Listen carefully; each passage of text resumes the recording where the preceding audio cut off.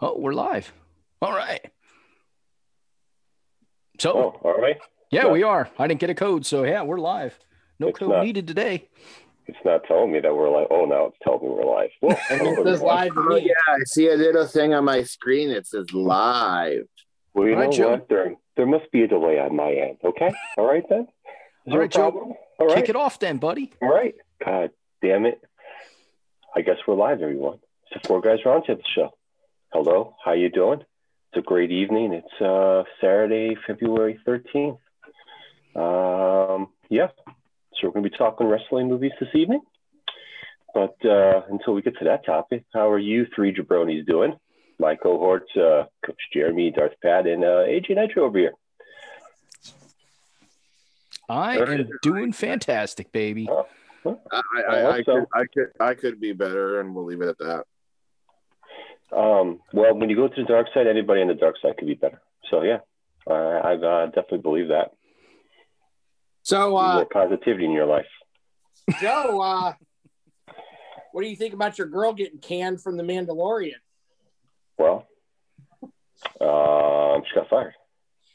So I'm sorry, we're not going to talk about that subject because it crosses over into politics. I mean, we can yes, skirt along the edge just briefly. I just want to see what Joe. Well, she posted what she posted, and listen, it is free speech, but free speech protects you from, other things, and your employer can fire you if they do not feel they support your free speech. So it is what it is. I'm not going to get too much into it. But Disney felt like doing it. There's a lot of different avenues you can go in regards to it, but my guess is that Disney told her to tone it down after some of the stuff that happened a few months ago, and she decided to keep poking the bear. So eventually, that bear gonna bite your head off. Yeah, I mean, she's gonna make some independent movie, so good for her. We'll see what that comes of that, and move forward. That's sad. So we're probably not going to get that extra spin-off that was supposed to feature her, or maybe we will. They might just put somebody else in there, change it up. But I heard Lucy Lawless potentially. Well, that would be terrible. I wouldn't count on them. I wouldn't really count on them necessarily recasting that role until you've heard word that, hey, they're recasting the role. I don't think they will. As far as that other spinoff, I doubt they will cancel that just because she's not involved with it anymore. I think they'll still. I think they still fully intend to go through with that. So. Yeah, they probably will. They'll just, cut her role out. I don't think they'll recast her. They're just going to cut her role out and add somebody into the mix of that specific spin-off, and then move on from there, really. That's what I think is just going to happen. I don't think it's had that big of a ramification as regards to it.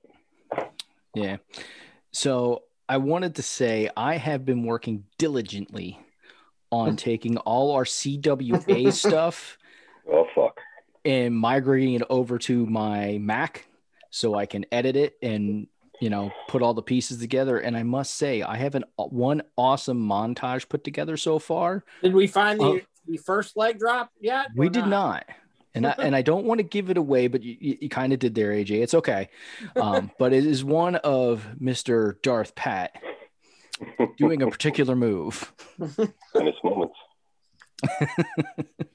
So, I mean, I've had quite the chuckles going back and watching some of the stuff that we did where we were imitating other wrestlers. That was probably the funniest stuff that I remember doing, just because it was so bad as far as like we look nothing like the wrestlers. Like there's no comparison. Like Joe looked a little bit like the Undertaker, but at least the hair.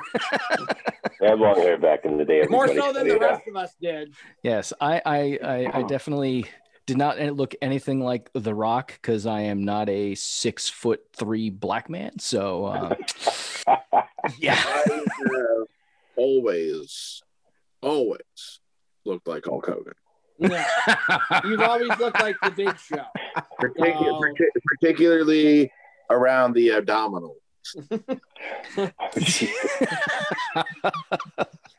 Yes. Big Show and Big Show only. Yeah. I don't know about that. Oh man, that's funny. Well, there probably was a lot of humorous stuff that you rewatched, and when we get to that episode, the fans are gonna have a joyful time looking at our ridiculousness and the crazy shit that was. That's for sure. Yes, and indeed. just so everybody knows, the CWA, we're not talking about the Continental Wrestling Association, which was, the old Memphis territory back in the day. So, yeah, we were not old enough to participate in that CWA. We're talking about the Champs Wrestling Alliance. That's right. With a Z. Oh, just a second. Mr. Joe Theo, I need you to allow me to share a screen real quick. I just want to share a little something. You want to share a screen? I thought I didn't have to let you do that shit anymore. Nope, you let me record, but I need to share a screen for just a moment. Oh boy. Oh, try it out now. Does that let you do it? Yes, it does. So, oh, Jesus. Is this a little tidbit? This is a little tidbit for our friends here. Just a sec. Oh, boy. Oh, no. Oh, you know. Like I said, it's I'm on the screen here. Well, you know something, Ultimate Warrior. The last time you locked horns with me and all my NWOites, dude, Hollywood prevailed. Oh my God. And Love it. So like there's a little tidbit for our friends. Like I said, the resemblance was uncanny. You sounded like him. Oh. I watched that in its entirety because I do love your Hogan. I think you do a really good Hogan impression. I do too. I will never take that away from Pat. And you said brother probably about 15 times in that promo. Ooh, brother. One time you said brother and then brother again. if I recall correctly, I told him we were kind of we were wanting to point out the absurdity. Oh, I'm sure we were. I'm sure there was a reason for it. I just had to laugh because of how many times you said brother. I was dying. Well, I mean, I was probably, because we said, okay, let's, kind of turn up the parody meter here a bit. I was probably thinking of the Shawn Michaels, Larry King promo, from the build up to the SummerSlam match. So that was probably in my head of saying, let's see if I can, well, not out brother Michaels from that promo, because there was nothing to. There was no way to out brother Michaels in that promo, since I think he said brother 7 words in a row at one point in that. But to kind of go for that without maybe making it obvious, but there was an interview. Just a sec. I've got one even better before you continue that thought. This is probably my favorite promo of all time. Oh no. What? Christ. Are we embarrassing me? Yeah. Once again. Yeah. Look at the beard. I am a 10-time WWE champion. And in a couple hours, I will be a 1-time CWA champion. Thanks, Jeremy. No problem. Don't worry. When it comes time for when we do this episode, Game over. Yeah, that is my. So, don't worry. I got plenty of promos from this particular show that we did. It's just awesome. Like Joe's Warrior promo, awesome. He never even turns around at the camera. He's just facing the wall the whole time. Good. I won't feel so bad when I see it. I haven't seen that in ages. Oh, probably man. Early 2000, I saw an interview with Mo Lewis when he played for the Jets, and he said most definitely 30 times in the interview. He just kept saying most definitely. Jay and me were watching it together, and he's just like, this is ridiculous. Does he know how to say anything other than that? There's sorry, I was distracted by something on my computer screen related to the Mandalorian that we were just talking about. He was looking at himself dressed up as Hulk Hogan. Don't lie. No. He screenshot that shit. This is from something that shows up on my Facebook feed. from some Star Wars fan site. It's like an opening crawl type thing. It says the Mandalorian season 3. Cara Dune crashed her X-wing and died. LOL. That's terrible. It, you know? So that's funny. Sorry, I just saw that, so I just thought it was funny. What are you going to say, anyways, Pat? I don't remember now. Okay. That's great. Fantastic. Maybe you can come back to it at a later date. All that build up for nothing. God. That's what she said. It's funny. I think that's what we said as we were walking out of WrestleMania. Yes, that is. That is definitely what I said for sure. Oh my God. I think it's really like, I'm going to change the subject a little bit here. Yep. I think it's really, personally, if Tom Brady wins the Super Bowl and he wants to get drunk at the parade, I don't think it's that big of a deal. So I think that it's really stupid that people are like, oh my God, he's drunk at the parade. He just won his 7th championship. If he wants to have a good time, I think he's allowed. Yeah, like those people that are watching the parade never got drunk before. It was kind of funny to see him sloppy drunk. It was kind of funny to see him very tipsy and wobbly. Yeah, what the hell? Like, there's people that go out to the freaking bar still and get plastered that are older than we are. Like, come on. Like, just because watching the Super Bowl, getting drunk, watching the Super Bowl, and then what? You see people like burn shit after the teams win the Super Bowl. So we can have a whole topic conversation with that one. Like, I get to a point where I get tired of people holding like celebrities and stuff to a higher standard than everybody else. Like, just because he's a football player, he's not allowed to drink, not allowed to have fun. Right. Like, come on. Not allowed to have fun at a parade. Who?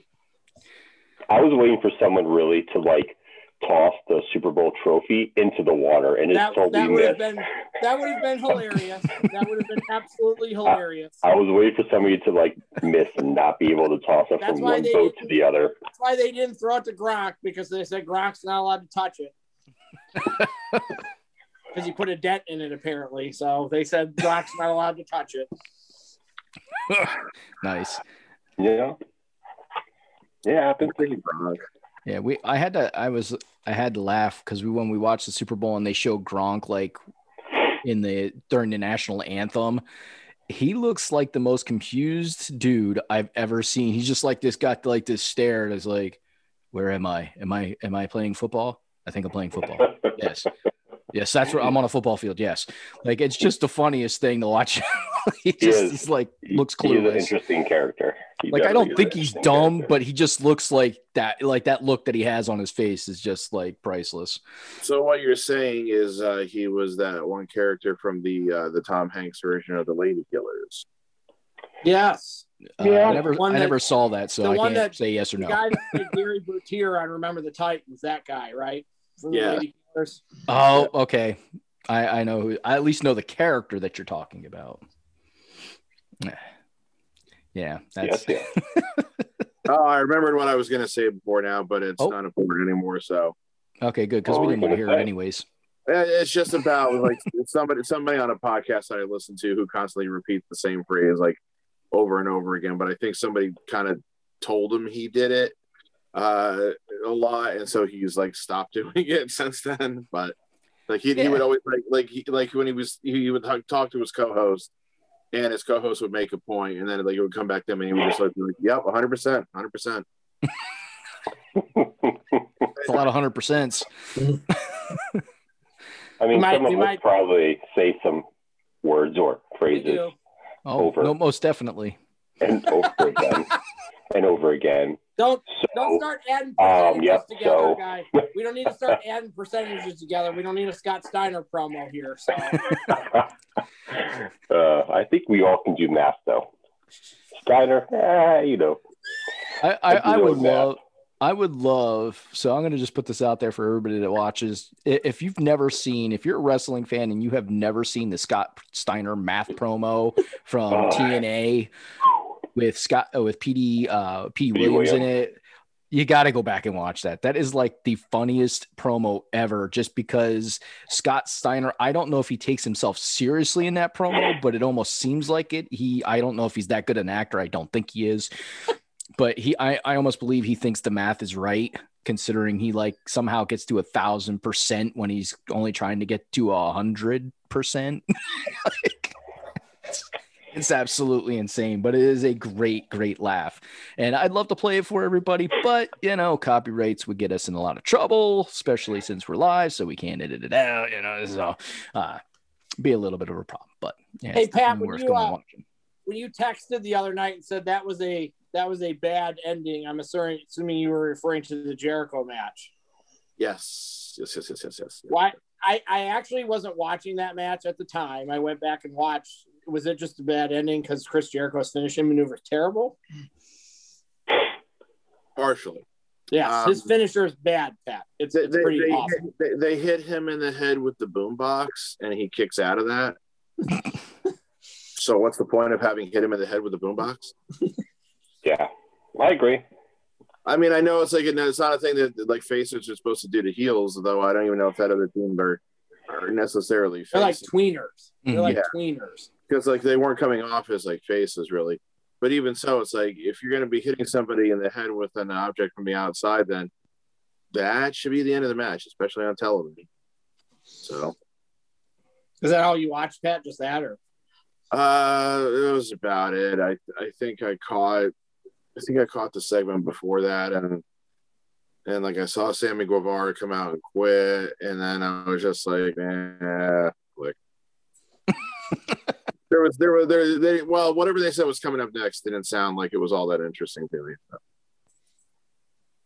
Again, I'm still intending to try to give it a shot, but I wasn't. You weren't interested in Kenny and Kenta against Moxley, and because that actually was pretty entertaining. Don't remember them mentioning that. If they had mentioned that while I was watching, there must have been something before. That match was pretty good. I might have stuck around for that, but I don't remember. It was a Falls Count Anywhere match too. So there was although it was really weird because in the middle of the match, they were like, let's go back and look at some highlights from the first half of the match. It was really weird. It's a good time to do that. Right, Joe? That was really weird. They pulled like a weird WWE thing in the middle of the match. It was almost like they needed to get Moxley, and I think it was Moxley and Kenta out of where they were. So they were like, let's stop rolling the camera. So let's show some highlights from the beginning of the match. It was really strange, Pat. I don't know if I've seen that in a long time. So as opposed to Raw at 9 o'clock, recapping what happened when the show started at 8 o'clock. And then they do it again at 10 o'clock too. Yes, they were recapping at, I'm just going to throw out times here, at 9:50 what had happened in the match at 9:42. 9:35 probably, yes. Yeah. It was really strange, Pat. It was really strange. Like, I don't know why, other than to get them out of the room they were in. I couldn't figure out why they did that. Just contemplating that is, I feel an aneurysm coming on. So it was really cool on SmackDown last night. Like, Roman he's so good right now, and he's like, Adam Pearce is like got a contract, and Roman's like, yeah, I'm not wrestling in the Elimination Chamber. You can pick 6 guys and put them in the Elimination Chamber, and then I'll fight the winner. But I'm not wrestling in the chamber. So he's like, you do my bidding. I don't listen to you. Like, he's playing that guy perfectly right now. So I just don't know where Roman Reigns on the microphone was 3 years ago, because clearly he knows what to do with the microphone in his hand. I don't know what was going on 3 years ago. It's harder to be a babyface. They just wanted to script everything for him too. Yeah. We know that happens with WWE. They overscript everything. They don't allow guys to sound like themselves. But it's easier as a heel to sound like yourself, because I think they more script the baby faces, because the baby faces are always the ones that talk about where the pay-per-view is going to be. They got to talk about the Twitter and all those other bullshit things that you really don't have to remind people about. If they're watching WWE, they probably fucking know your Twitter handle. They probably know when your next pay-per-view is and everything, unless it's a brand new fan, which I don't think they're getting that many new fans anymore. Like I don't think they're really attracting new fans, at least not ones that have never, the fans that they're attracting, I think that are new are ones that are like have families that watch, like mom and dads or brothers, sisters, whatever. I don't think they're attracting a brand new crowd of people from like nowhere. I have a hard time believing that. I'm probably completely wrong, but I really have a hard time believing that with the product that they're putting out consistently. No, it's not a great product. We also got the fabulousness Monday night that is Nia Jax. So there you go. I knew that was coming up at some point. She has had some of the greatest like moments that weren't planned ever. Like when she punched Becky and busted her open. The other night, Jeremy, she got dropped on her ass and she stood up and said, "My hole." She did. Now, I will say this. I was telling my dad about that this afternoon. My hole. And you know what he asked me? No. Which one? So like, and the thing about it too is like the day after it happened, like they were like pulling it out of the replays, but now they've changed their minds and we're gonna run with this, because on SmackDown last night they showed the replay of it and the part, and she says it loud, Jeremy. It's not like she said "my hole." She's like "my hole." Yeah, she legit says it loud. It's loud as shit. It's so funny. Oh man. So she hurts people, but she's also had some of the greatest unscripted moments. That's awesome. Keep her on TV just for the fun. Don't let her wrestle. Just put her on TV and let's see what happens. But yeah, that's nuts. I knew I thought it was hilarious. I was laughing when I'm like, this is fucking great.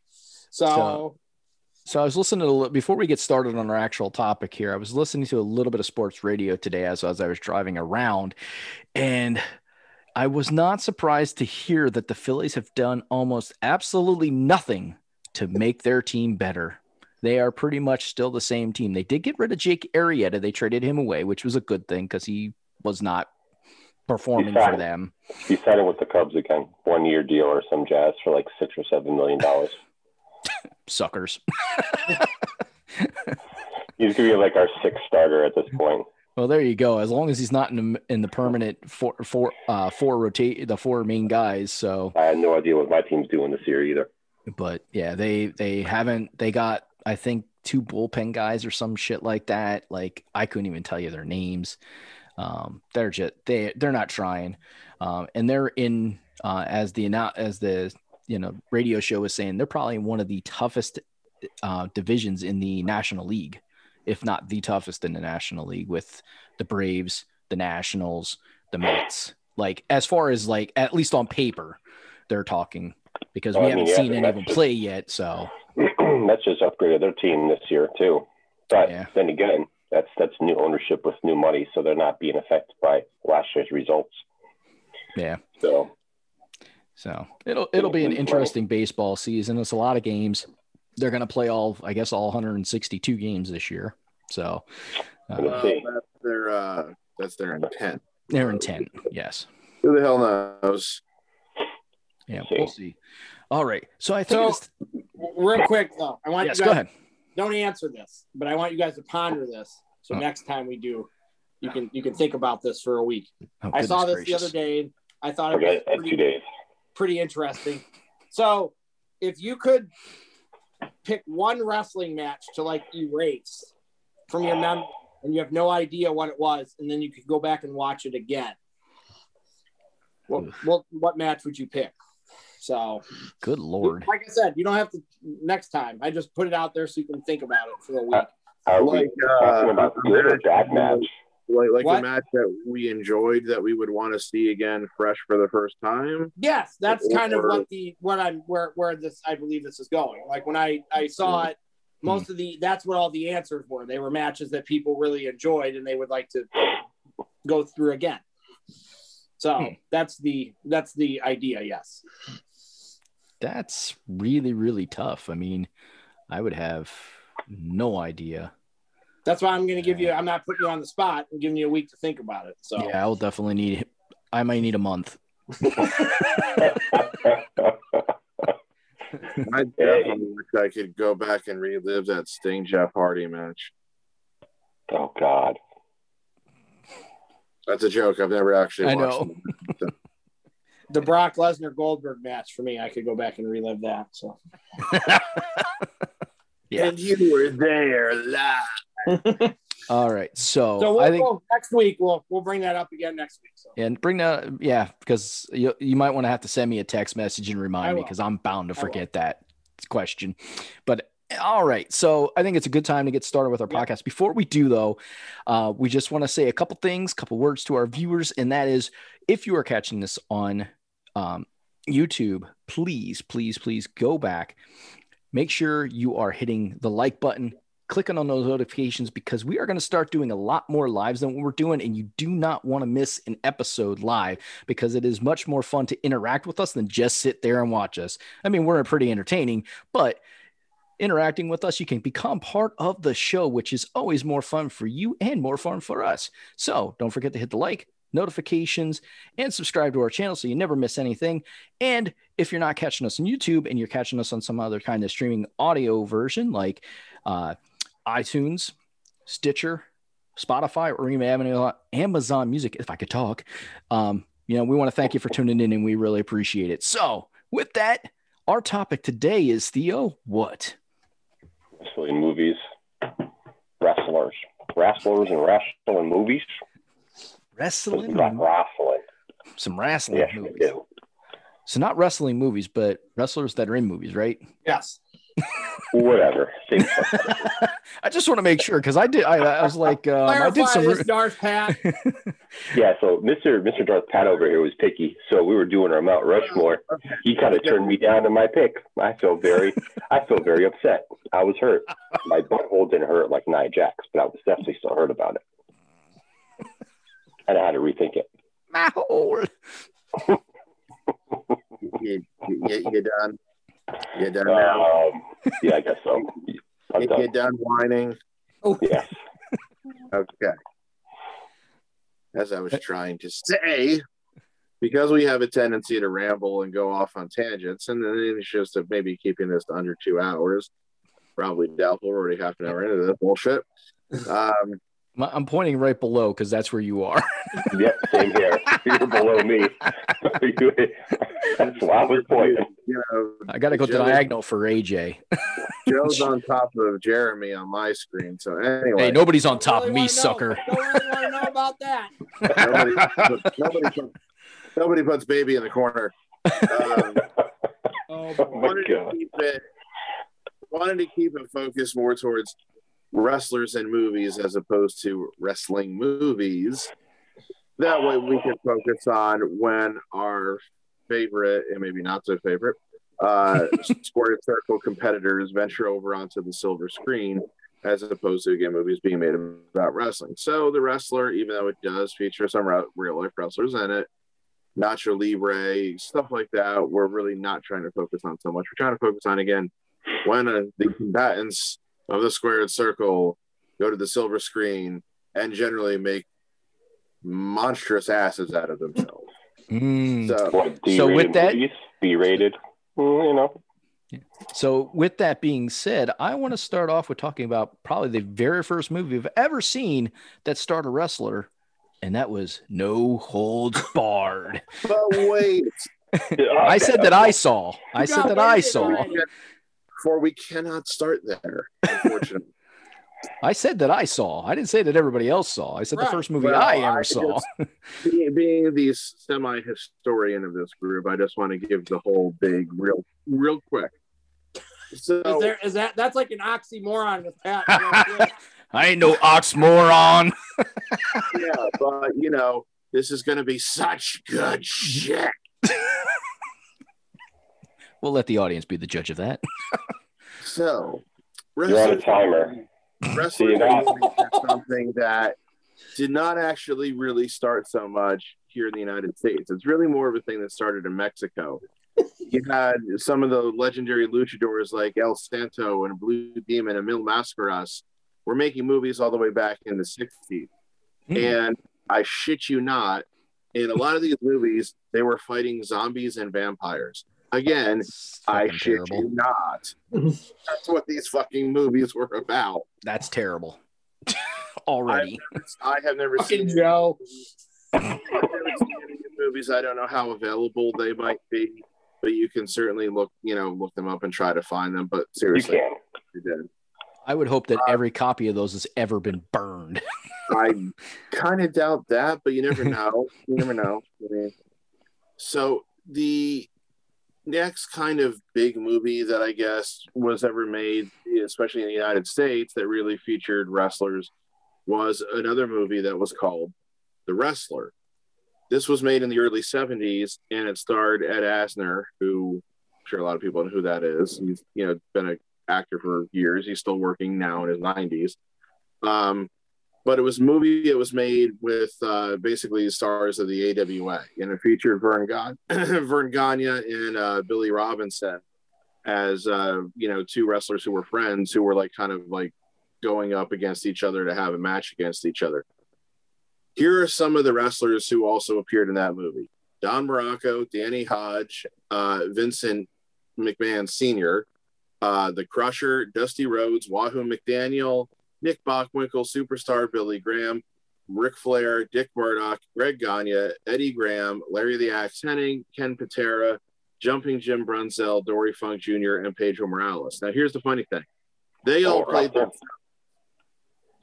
themselves. Mm-hmm. Vern Gagne and Billy Robinson played characters.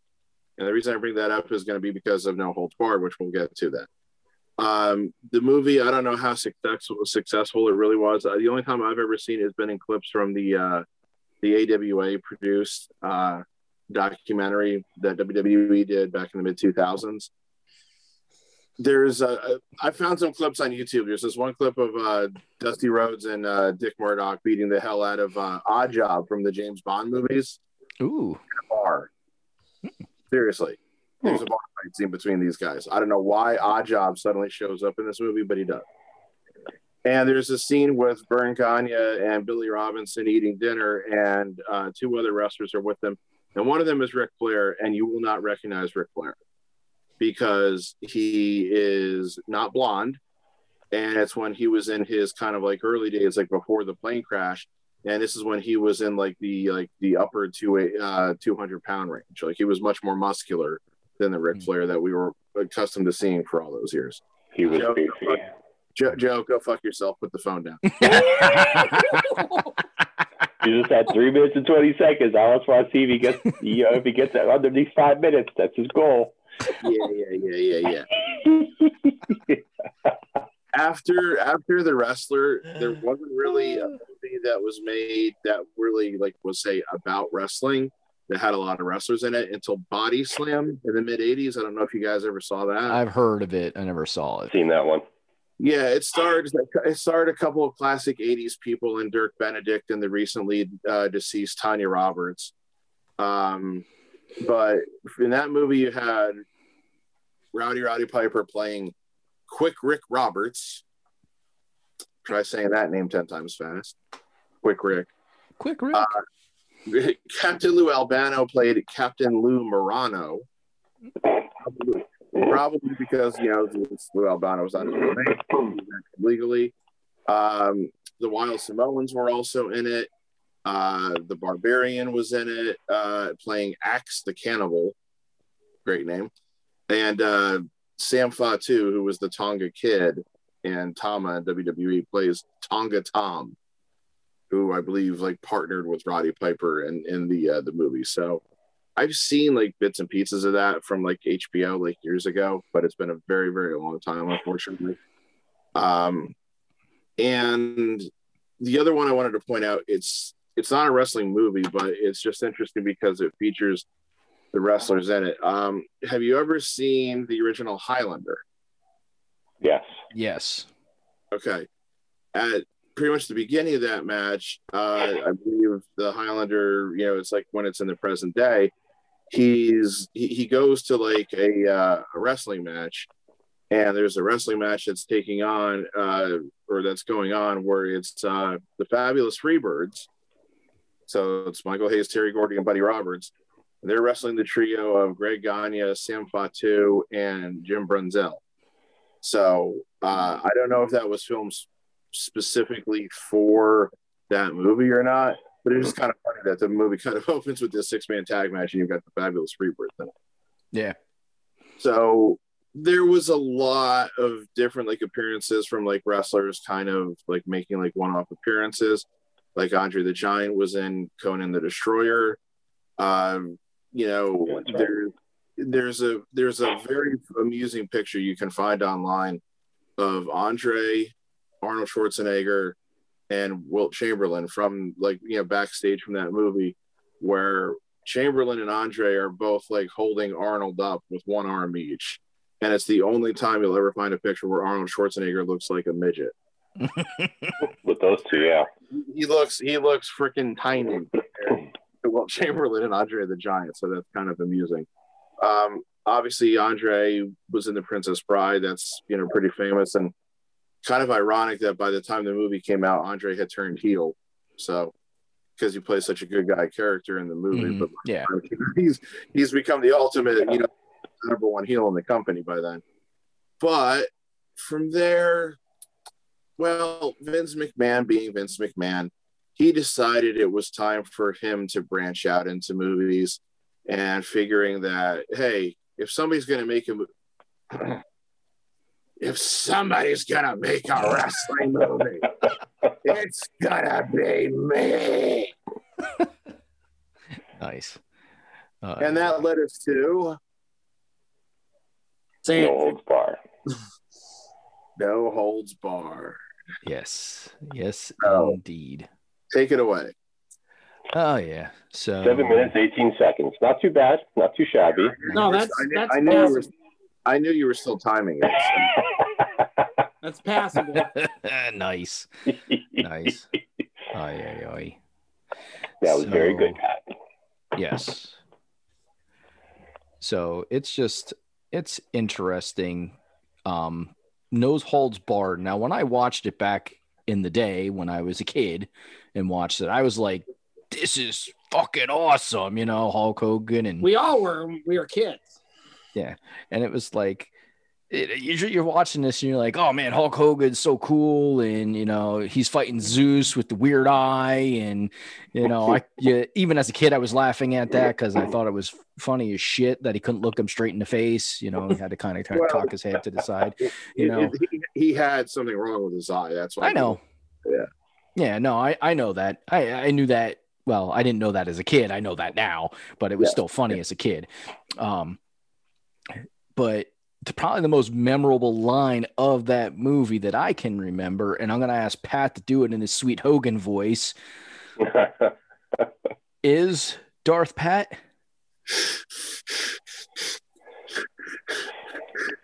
What's that smell? And then the guy that he's holding says, Dookie. Yeah.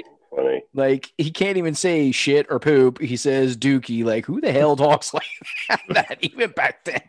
But you know, but it was like that movie.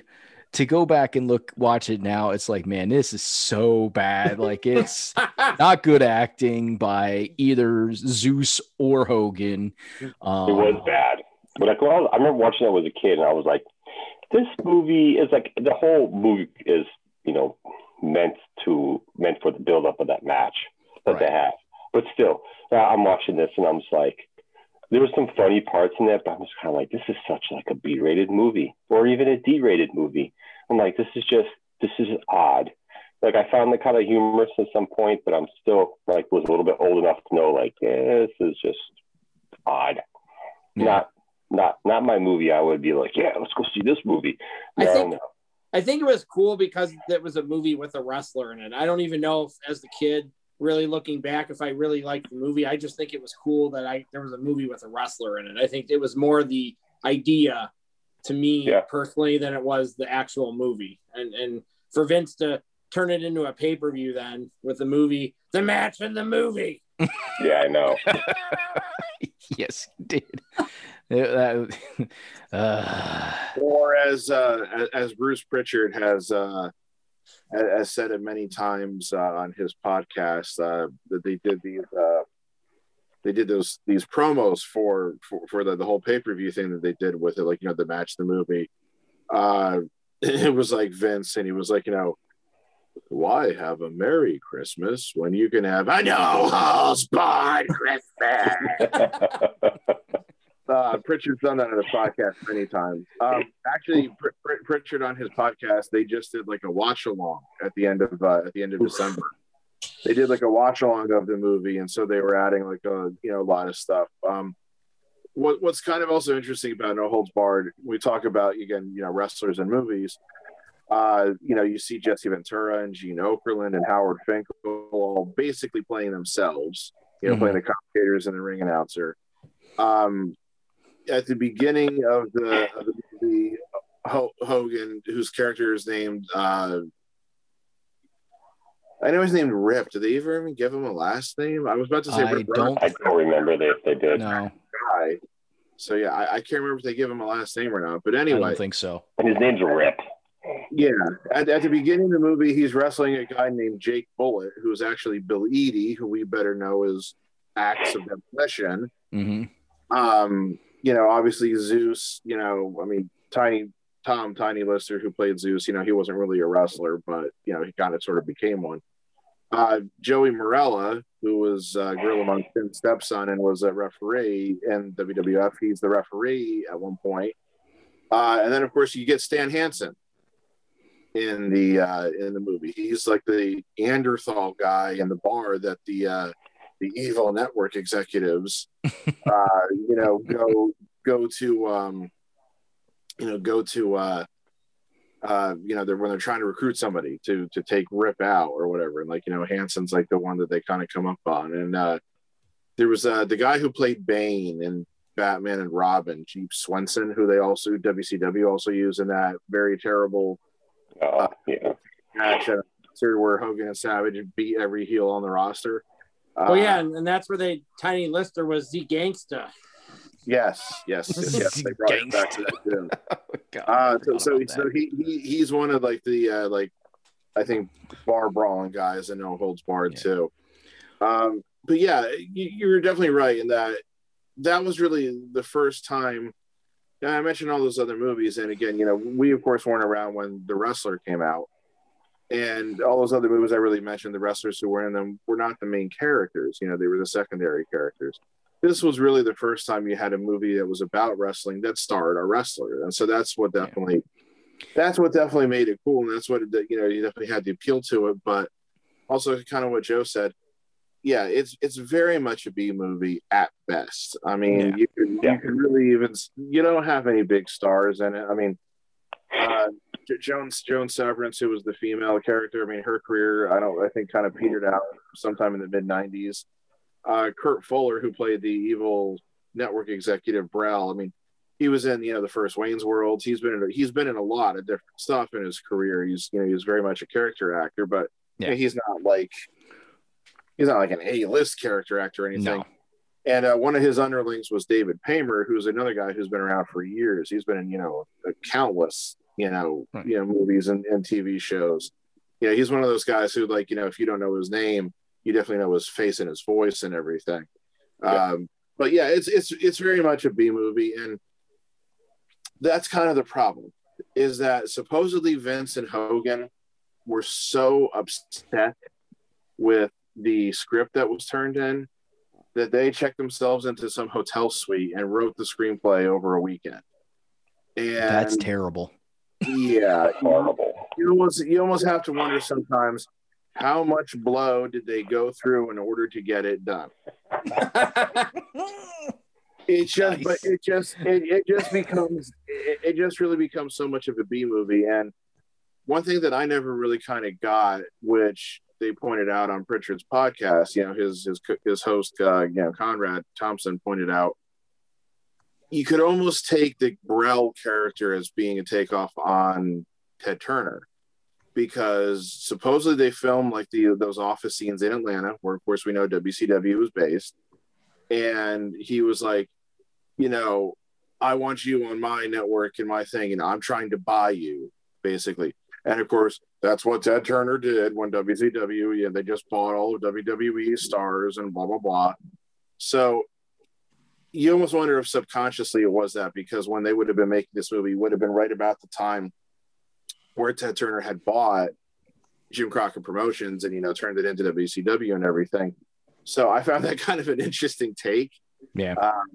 But there are entertaining parts of that movie, but it's just so over the top and it's so B movie that it didn't do a lot for the potential of wrestlers and movies as a whole. Right. Well, let's I want to move. AJ, go ahead. Sorry. I'll make this really simple. The best movie Hogan was ever in was Rocky III when he played Thunder Lips. That was the best in the movie. It's not even an argument, I don't think. That was the best he's ever done in the movie. So no, and I think it definitely is. And the funny thing about that, of course, is that Vince Sr. fired him from WWF because he wanted to do the movie and Vince Sr. didn't want him to. So then after he's done with the movie, he goes to AWA. Vern Gagne initially keeps him as a heel, which he had been, but then turns him face. He starts getting really hot. You could argue Hulkamania was born, but then Vern doesn't want to put the AWA title on him. And then Vince Jr. comes knocking, and then we all know where it went from there. Yeah. So just kind of sticking with Hogan and his awesome montage of movies, if I remember correctly, the next movie we got from him was The Nanny. Mr. Nanny, which was absolutely terrible. And then there was Suburban Commando, I believe, too. Yes. I will say this to you, and this might come as a big surprise to you guys. I have never watched Mr. Nanny. Neither have I. Neither have I. I think it's because after whatever memories I had of No Holds Barred, and then definitely Suburban Commando, because I definitely watched Suburban Commando, which of course also features The Undertaker. I think I was just like, he doesn't make good movies. And I was still only like 11 or 12 years old when those movies were coming out. And even then I was like, these aren't good movies. I don't want to watch Mr. Nanny. I think the ironic thing about Mr. Nanny is that you could almost argue that it got remade with Vin Diesel. Yes, it did. Yeah, 100%. I don't care what anybody says. That was a remake of Mr. Nanny. They just called it something different. We also had Hogan and Thunder in Paradise. Well, I mean, that was better. Yeah. It was. I think they had a good supporting actor to help Hogan's lead role. Oh, it's in the TV series he was in too. I mean, that's a little bit different. Jack Lemmon's son was his co-star in Thunder in Paradise. So yeah. Kind of funny. Now, I will say this for Hogan, because this is kind of like if I were to write like some like big paper analyzing this. Are you going to tell us this paper right now? No. Oh, okay. No, the gist of it. Hogan in movies was, he always insisted every movie that he was in made money. I really don't know if you can really prove that or not. No Holds Barred, if you look it up on IMDb, if you see like its budget and its box office gross, it made money, but the budget doesn't tell you everything about what goes into the cost of making a movie. So right, hard to say. I mean, did they make money? Yeah. Did they make a profit? That's the other thing. Right. Well, I think when Hogan says they made money, I think in Hoganese that means Hoganese. But I don't know. Hogan was a face. They were trying to make family-oriented movies with him in it. They did with all the wrestlers. I mean, The Rock and the Tooth Fairy. Yeah. A kids movie. Let's put the wrestlers in kids movies. It seemed like they wanted to put several wrestlers in like kids movies and just see how that worked. It's like, guys, that's not really what you should do with professional wrestlers in wrestling movies. So I think we should stay on. There is that tendency, but just trying to finish up with Hogan here real quick. I mean, he made so many movies then in his WCW days, like Santa with Muscles and oh my God, Assault on Devil's Island, and Assault on Death Mountain, where you played the same character, and Three Ninjas. It was better High to just not bring those up. Yeah, Three Ninjas High Noon and Mega Mountain. I've seen parts of a couple of those. Basically, what it comes down to is he went back and forth between trying to make like Jeremy said, like family oriented kids movies and like these like B action movies, and they couldn't ever really, kind of pick one. Then there was this one he made called Mackenzie's Island, which co-starred Robert Vaughn and Grace Jones, which I'm pretty sure was direct to video. I saw it on, I don't remember if it was TNT or HBO. It's actually mildly amusing because I think the director of that movie, about halfway through filming it, realized that it was just ridiculous to the nth degree. So he kind of like turned it up to 11 as far as like the tongue-in-cheek humor. So it actually ended up being semi-watchable, but it was still just like, overly ridiculous, to the nth degree. My whole point is that I think the concept, though, of Hulk Hogan in movies, like I said, didn't do Sucks. a lot. He sucked in movies. That's it. Oh, he sucked in movies. I think what it was, too, I don't know if it was necessarily his fault for picking bad projects or if it was just they just gave him shit and that people weren't really taking the concept of wrestlers in movies seriously. Put it this way, they didn't do it with Hulk Hogan. And what Hulk Hogan's probably greatest moment in cinema history is his Gremlins 2 cameo. That or Thunder Lips. Yeah. All right. So kind of sticking on the WWE train with their attempt at making their own movies. We then, and somebody can correct me if I'm wrong, because I'm sure I'm missing something. I think their next attempt was the Marine, where they tried to.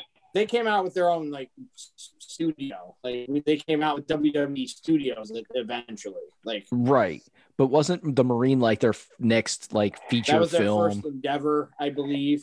I think I think that was WWE. That might have been WWE Films' first big like theatrical movie, because I think that was also at a time then where they're like, all right, we're not doing direct to video anymore. We're going big. We're going for the theaters now. So I think the Marine might have been that, but before we got to the Marine, you had really when The Rock really started branching out into movies. That kind of happened before the Marine did.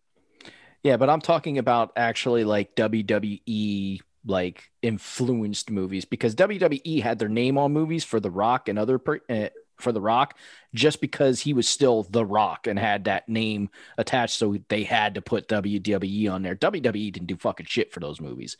Their name's just there. So I'm not going to include those. I want to talk about like, because I think we should talk about The Rock separately anyway. Yeah. I think he should be like the last thing we talk about anyway. So, but I'm more referring to like movies that WWE actually really did produce, like See No Evil.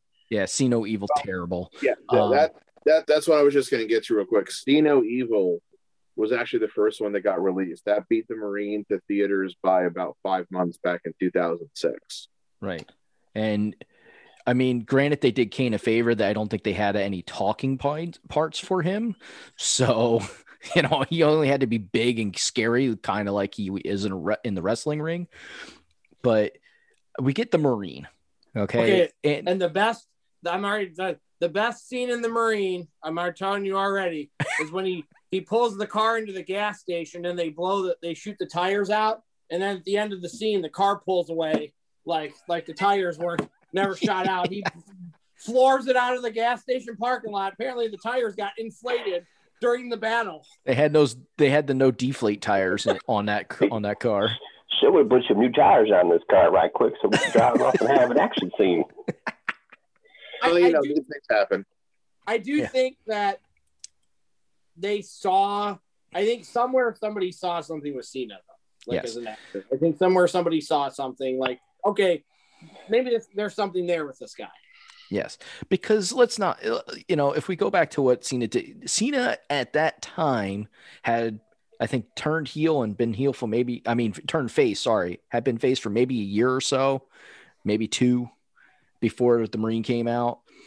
So it wasn't like, he had, And it was still in the era when they had the ability to really be themselves on the mic. So you had a lot of charisma and a lot of attitude, which is what The Rock brought to the mic. You know, he was definitely levels above Cena, but I think that's what they saw in him. And they said, let's put him in a movie. Well, the Marine wasn't terrible in terrible, but it definitely was no way good. It's still a B movie at best. It's a B-rated action 12 movie. rounds. All of them have been. I think 12 rounds was better than the Marine. I think I liked that one better than the Marine. What were you saying, Theo? A couple years later. Yeah, 12 rounds was a better movie for Cena. The Reunion was a horrible movie for him. But like all five, I don't know, 6 maybe Marines. 6 now. Marines. All of them are just B-rated action movies. You know, you have The Miz, Randy Orton. The Miz plays again. I forget, one of the female wrestlers was in one of them, I think. I forget which one it was. So here's your lead characters for the role of the Marine. You had John Cena started off. Then you had Ted DiBiase Jr. in the Marine too. Oh, yeah, that's right. Forgot about him. And then The Miz has been the Marine for the last 4 movies. So he is the Marine. The last one that you're thinking about, Marine 6, Theo, that had The Miz in it, Shawn Michaels, Becky Lynch. That's Becky was in that one. And I'm just going through the cast real quick. I think that's it for actual wrestlers in that movie. So it had 3 wrestlers in it. They tried to do a movie with Randy Orton. They tried. Yes, I remember they were going to try. Wasn't great either. So what was the name of that one? Terrible. Well, he was. That's not the name of the movie. he was in 12 Rounds too. Oh, that's what it was. Yes, and he was in The Condemned too. All right, and see there, I think The Condemned was another WWE production too, if I remember correctly. That was like a WWE Films. It was, yes, and so now we have Stone Cold. Let's talk about Stone Cold because he was in a bunch of WWE films, which I'm going to be. I don't remember any of them. Right. Well, the first Condemned didn't that have? Legit, though. Yeah, I think he was in the first Condemned. Yeah, he was, and didn't that have Vinny in it? Vinny, I can't think of his last name. Damn it! I'm gonna have to look it up. Vinny Jones. Yes, Vinny Jones. Thank you. And because Vinny Jones was in that movie, I think it saved that movie from being a complete a complete disaster. Yeah, complete disaster because Vinny Jones is really good and he plays a really good antagonist bad guy. And I wanted so bad to be like, that movie was really good. And I watched it. It's definitely watchable for me as a fan of action movies. But if you were going to give it a rating, it's still a B-rate movie by all means. It's not an A movie. You know, it's not. It was in theaters, I believe. I think that one was in theaters. But it was 3 out of a 10. I mean, I watched the Chaperone. That was another WWE movie with Triple H. Horrible. I was just gonna say real quick about The Condemned. The only part of that movie I've ever seen was in like a YouTube clip of like the best like lines before a character kills another character, and Austin saying to Vinny Jones's character is like, "Sounds like you've had a hard life." Yeah, good thing it's over, you know. So something like that. But yeah, I can't honestly. I know there's a fight. I think they're fighting on a waterfall or some shit like that in some part in the movie. I think, I don't. The other problem with that movie is that the premise isn't wholly original. Like it borrows a lot from a few other movies. About like just gathering people together, throwing them on some island, and having them fight for the death. Yeah, that's. It also actually came out before the Hunger Games, but I mean, the Hunger Games, as I found out, was almost a blatant ripoff of another movie, a Japanese movie. So, it was. Yeah. Pretty much all the movies that WWE Studios have made have been train wrecks or not. Bless you, sir. Memorable. You guys didn't like Leprechaun with Hornswoggle? Oh yeah, my God. I didn't like the original Leprechaun. Well, I like the original Leprechaun. So did that count as? Oh yes, I think that counted as a WWE film. I did not realize that. Okay. Yeah. So now, I'm gonna say, for all their aspirations, when you come right down to it, WWE films really just been a B movie factory, which is fine. But there was that really annoying period there when it was in its first couple of years, where they like movie after movie after movie, and it's like, oh my God, stop! And they were promoting so much. Yeah, and they were really just trying to make it seem like it was much more than it was, and it got annoying. Now it's like, as I'm looking at this list on Wikipedia, it's like I vaguely remember them like promoting a few of these here and there, but not to the way they did back when they first started off, which was probably, quite frankly, probably for the best. It's like, then they put the Big Show in one too. Yeah, but I saw some movie on here. It was made a couple of years ago with Edge and Lana, and I'm like, what? Yeah. I don't remember that. But so, we talked about John Cena a little bit, and we talked about Hogan, but I want to go back to John Cena, because John Cena has been in other movies that are not WWE productions. No, and he's kind of become, I don't know if he's a star, but he's been in movies where he's been entertaining, and the movies have made money, and yes, people want him, and he's not The Rock where everybody wants him, but he's definitely found spots in movies and done well enough that people do want him. They put him in that kiddie movie about the fire department, so they did that with John Cena. Yeah, and it seems like any action star has to do like their one kid film, like, because look at Schwarzenegger did Kindergarten Cop. It's not a tumor. That's the most famous line that came out of that movie, and that movie wasn't bad, but it wasn't by any means great. Nah, it's average. But it's like the call of the action star. Okay, you've done all these action films. They know you're a badass, but now let's put you in a kid's movie and see if you can be funny. That doesn't usually turn out so well. There's not too many actors that can pull that off that are action stars. A role for him that I was hoping he would have been better in, and I feel like he was overacting, was in the Bumblebee movie. Bumblebee, yeah. He was overacting in that movie. And that's... He was trying too hard. Yeah, you could just tell. Like, he seemed like this... He was trying to be, like, super serious, but, like, super serious John Cena wrestling, super serious. And it just was not working. I was like, oh, every time he came on, I started talking to him, like, oh, please, why did you do this, Cena? Who told you this was okay? Like, why did they be like, cut? Stop, please. I think the reason for that there's two reasons. The first one is this. So, he did his first couple movies there for WWE, The Marine, 12 Rounds, a couple others. They didn't really do any movies for a few years. And when he comes back and he started doing movies, it was Trainwreck, Sisters, Daddy's Home, The Wall, Daddy's Home 2, Ferdinand, Blockers, and then Bumblebee. So outside of The Wall, all of those movies were comedies. So I think that he was really trying to go back and say, look, I can play serious. I can play in action movies too. Please don't just like pigeonhole me as being like, a second tier comic relief and all these other films. Mm-hmm.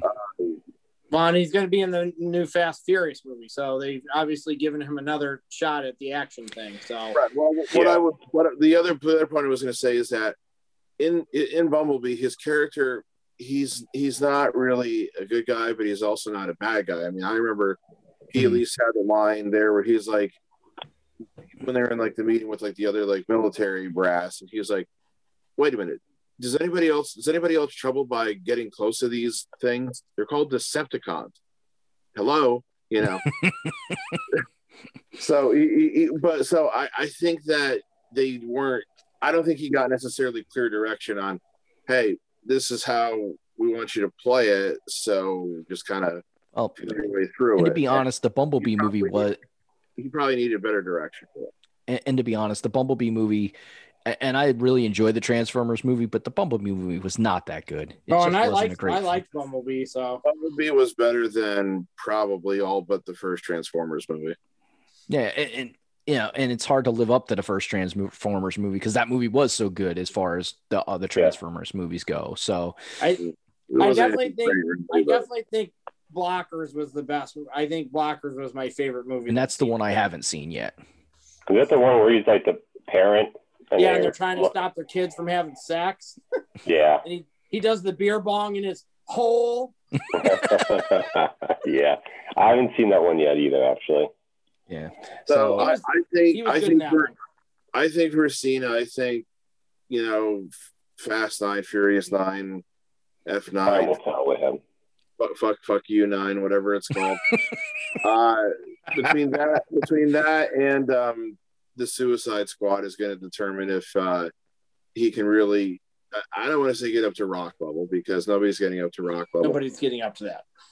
But I think those two movies will help determine if he can really be somebody. Can he get to Batista level?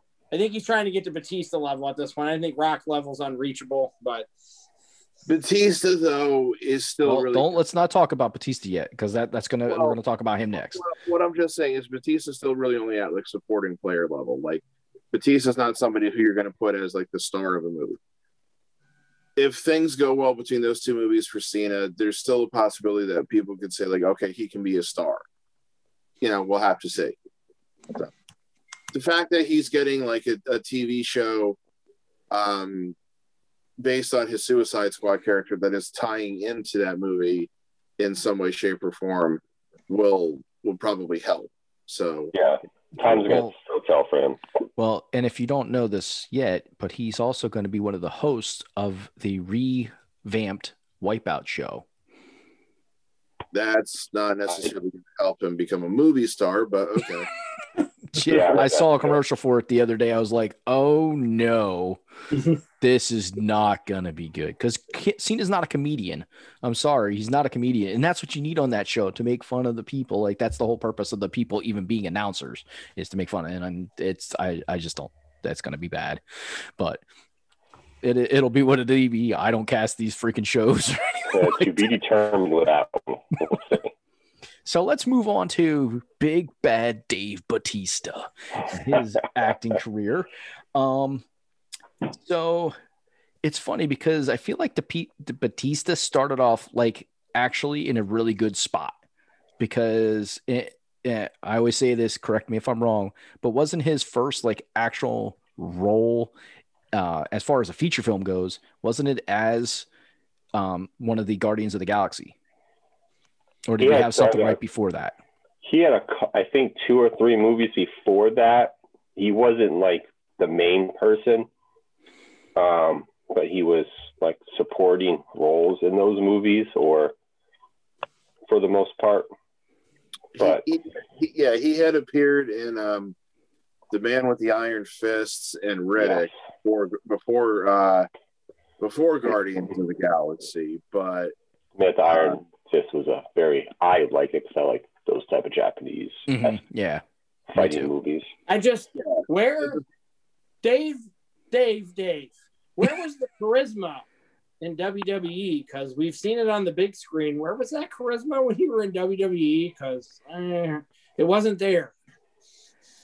Yeah. He's always. I remember him doing an interview with someone.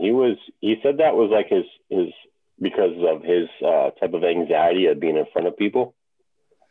It was hard for him to do promos in WWE, whereas like in a film portion, like he's more comfortable because if he fucks up, he can just do it again. Yeah, it's like retake. And so he feels like he gets it right. And he said he's been more comfortable where he hasn't had to like do a lot of retakes to do certain things. It's just 1 or 2 and then boom, he's done. Yeah, I can't get where he's saying, because it's like you're on the spot in WWE, so you got to like roll with it. And I don't think he was as good with that as he was, feeling comfortable wise. His Funko Pop comes with the microphone. Like that, I never understood that. His Funko Pop, he's got a microphone in his hand on his Funko Pop. So was somebody that was a joke? I feel like an inside joke. I think so. His Funko Pop came with a microphone in his hand. So you give him a microphone. Like, really? The interesting thing is, when he came back after doing a couple movies and had that last feud with Triple H, he was so much better on the mic. Yes. He was better. I think at his he was acting, way comfortable. Like, I wouldn't be surprised if he took some acting classes to help him get better with that and, be able to, throw charisma, emotion and stuff like that into his on-screen persona, because it was a lot better. It was, still not the greatest, of course, but anything was better than what it was. So we got better. The tantrums were pretty awesome and shit like that he would throw, and, his coolness that he threw in there. So I think it definitely helped him in the WWE thing. But, so he was, behind the scenes character, because he was in Ip Man 4 too. He was in Ip Man 4. He was the main villain in Ip Man 4, which I love all those Ip Man movies. And he played in James Bond too, a bad guy in James Bond. Mm-hmm. He was really good. He was really funny in Stuber. Yes. Yeah, I mean, Stuber, that was funny. It was a dumb movie, but it's a stupid, fun, dumb movie, to be honest. So he also had a small role in Blade Runner 2049, but I thought he was really good in it. It's just unfortunate that it's just such a small role. He was also in this movie called Hotel Artemis, which wasn't that great of a movie. It had an interesting premise, but the movie was a little But I actually thought he might have been the best part of that movie, to be honest. So for me, Dave Bautista, I think, has, as far as anybody who's left wrestling, besides The Rock, of course, because we already know where he is, but that's ventured into acting, I think Batista has right now a bigger upside than John Cena because of what he's already done and what he's being cast in. Because he's going to be in more Guardians of the Galaxy movies. Now, granted, not that his role isn't big, but he doesn't have a ton of speaking parts. But when he does, they're good. Like, it's done well. His stone face humor sometimes is fabulous, because he doesn't always. He's like me sometimes. He's got stone face and he just says stuff, and I'm like, how is he not laughing as he's saying this? I know. Yeah. You're ugly. When he's telling her, you're ugly. How are you not laughing when you're saying that? When you talk about him having more upside than Cena, he could very well. The thing that goes against him is that he's a few years older than Cena. He's in his 50s. Yeah. But the fact that he was cast as that role in Guardians of the Galaxy, and the fact that the movie ended up becoming a big hit, and so they really solidified the franchise, that helps him. The fact that he's not really the leading character, like you said, I think also helps him. There's not as much pressure on you when you're not the leading character. Mm-hmm. I'll be very interested to see him in Dune, where he will be playing one of the chief villains. So that's going to be an interesting thing with him. I was going to say something else, and I don't remember what it was. I mean, I like Stuber too. I thought he was pretty funny in that. So, but and you're talking about a stone face humor. It's like, the two lines from, I think it was each of the first two Guardians. Like, for the first one where he's like, "Nothing goes over my head. If something went over my head, I'd catch it." and then the second one, Port 3, he's all like, "I'm being so still that you can't see me."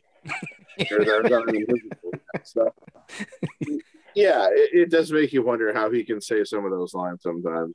But, yeah.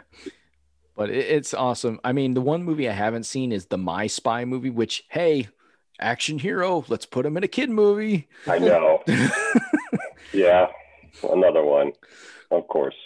I think for him, the trailers for that at least look mildly entertaining. I haven't watched it yet either. I have not watched it either. I will watch it. It might be something that I'll stumble onto eventually. So yeah. Now there was one movie that you mentioned, because I know we're kind of saving The Rock and some of the things that he's done for a little bit, but there was one that you mentioned, and I had to look it up because I never heard of it. They Live, which I found out had Roddy Piper in it. So that was interesting. I never knew he was in any movies or was a character in a movie, let alone that. He did a couple of movies. That was probably his best one. Roddy Piper did a ton of B movies. They were, you could even make the joke that they were C movies. Like he did like a lot of direct to video and direct to cable stuff, throughout like the 80s and 90s. I remember catching one years ago. I remember it was on HBO or Showtime, or it was one of the pay channels. He was like he was like a convict in a prison who gets framed for the murder of this like white collar guy, and then he has to like go on the run. I don't remember what the hell it was called. I could probably find it if I looked, but I've seen that one too. Yeah, They Live is one of those cult classic movies because it's directed by John Carpenter, who a lot of his movies are kind of cult classics, like Escape from New York and The Thing and Halloween, the original Halloween. The original Assault on Precinct 13, he's the original The Fog, he's made a lot of movies like that. They Live is the one where he's just like this average common guy who finds his pair of sunglasses, and when he puts them on, he sees that like half the people in the city are aliens, and then all the billboards are actually sending out subliminal messages that said like obey, consume, and everything.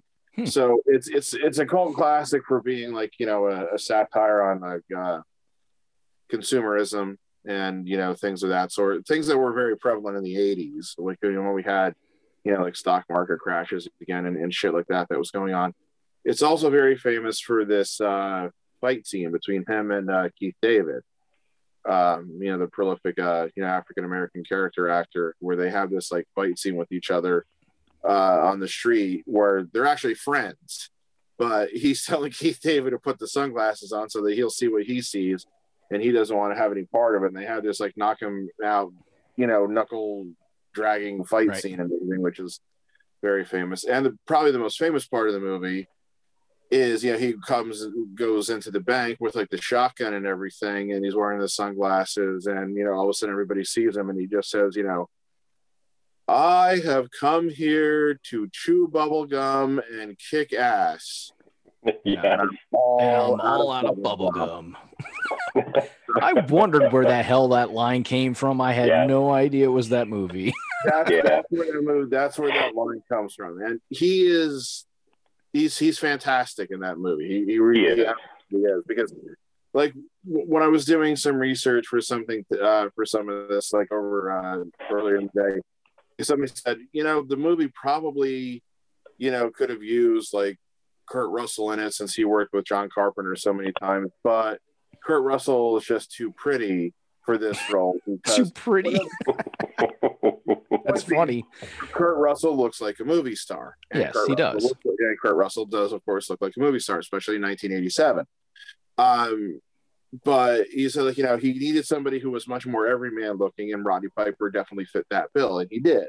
So definitely, that's one of the things that's another thing that, of course, that makes it really such a cult movie too, is that you took what you could really say was like a non-actor and really made something out of it. So it's definitely one that I think most wrestling fans are familiar with. Yeah. So I want to just put a quick shout out to our viewer that's watching right now. We got somebody. Oh, nope, never mind. They dropped off. Oh, sad. I was going to ask them to join in the chat. Yeah, well, it's all right. Oh, man. So who else? Was there anybody else that we didn't touch on that's been in? Kevin Nash. Oh, yes. Kevin Nash. What? He was in Magic Mike. Yes, that is right. He was in Magic Mike. I wish I could say I forgot about that movie, but I have not. A bunch of wrestlers I really like were in The Longest Yard too. So I'm being sarcastic there. So. No, you're not. True to heart, you're being sincere.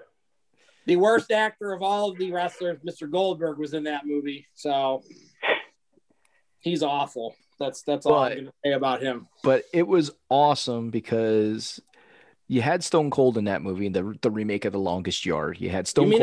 I thought you were going to say because of Great Khali. I really thought that's what you were going to say. It was awesome. So no. So here's the thing. Like, I know you're not a fan of Stone Cold. I know you're not a fan of Goldberg. Austin's fine. Austin's done fine as an actor, though. I would never ridicule him. He's done perfectly fine. So. But the funniest part of that is when they give them the feminine hormone drugs, they slip them into their steroids, and then all of a sudden they're like namby-pambies, except for Stone Cold, who didn't take the steroids. And he's like cursing them out. I forget exactly what his line is, but he said something really fucking funny. But yes, the Great Khali's in it. And there is a really funny moment with the Great Khali in it, because it's not the Great Khali talking, of course, and saying it funny. It's where he boots that dude in the face, and he's like, "He done broke my nose." He's like, and Sandler's like, "Well, he probably didn't mean to do it," and Khali's like, "What? I did." Yes, I did. And then what does Sandler tell that dude that plays that character? I can't remember the guy that played the black gentleman, but doesn't he tell him it makes him look like a young Michael or some shit like that? He's like, "Oh, it looks like a young Michael." I think so. Yeah. Like, what the fuck? So something about young Michael Jackson. He's all like, "I love little Michael." It's like, oh my god. It's, kind of creepy now, but yeah. But Great Khali was also in Get Smart with The Rock. Yes, he was, and pretty funny in Get Smart too. The most memorable scene that I have from The Longest Yard has nothing to do with a wrestler. It was with a terrible person in that movie, Michael Irvin from the Dallas Cowboys, because he plays like the bully, the bully in the yard who's got to teach That's Jeremy's Chandler a favorite lesson. receiver of all time, just so you guys know. Like floating on a cloud because I'm so high on my cocaine. Michael Irvin suffered an injury in Philadelphia. The Philadelphia fans cheered. I did not cheer. I'm not that kind of person. But I wasn't good. You cheered. But I won't say that I wasn't glad to see him out of the game, because that gave the Eagles a better chance of winning, of course. So, no injury is a good injury, but it's, I wasn't sad about it either. So I'm looking at Pat's face to see if there's any reaction. He's just kind of like, I'm looking up something. I'm trying to remember if there's any other movies.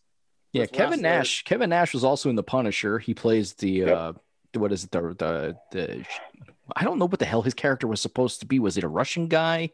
He was supposed to be Russian. He was like a henchman assassin type. And the thing, of course, that I just remember his shirt. Thomas Jane stabs him during the fight scene, and he stabbed him for real. And supposedly Nash said that he was so high up on the adrenaline filming the scene, he didn't realize that he got stabbed for real. Yeah, he's talked about that. I don't get that myself. I'm like, if somebody's stabbing me, I think I'm taking notice. Are we sure it was adrenaline that he was hopped up on in that movie? Who knows? I mean, Kevin Nash's best role was Super Shredder, baby. Yeah. I forgot that he was super. I forgot that he was Super Shredder. Yeah. Super Shredder. There's been wrestlers in these Expendables movies too, right? Yeah. Yes. Austin was in the first one.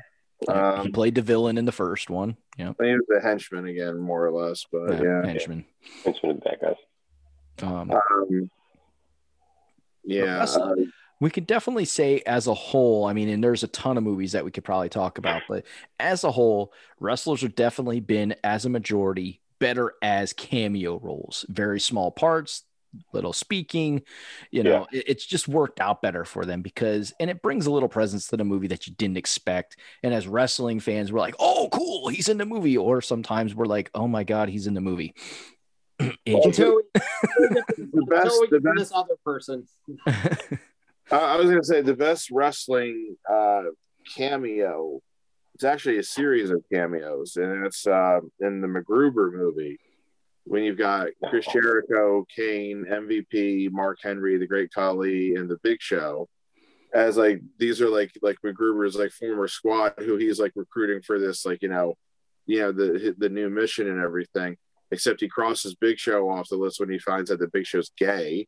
But the other five, he has them waiting for him in a van or whatever, and all of a sudden the van explodes. And then the next scene, he was talking to his boss. He was played by Powers Booth, and he's like, "They were nice funerals. Yeah, what did you think of my eulogies? Very touching. I might have cut back on the F words a little. Well, they were fucking great guys, and this is a fucking asshole of a day." their children were there. So something like that.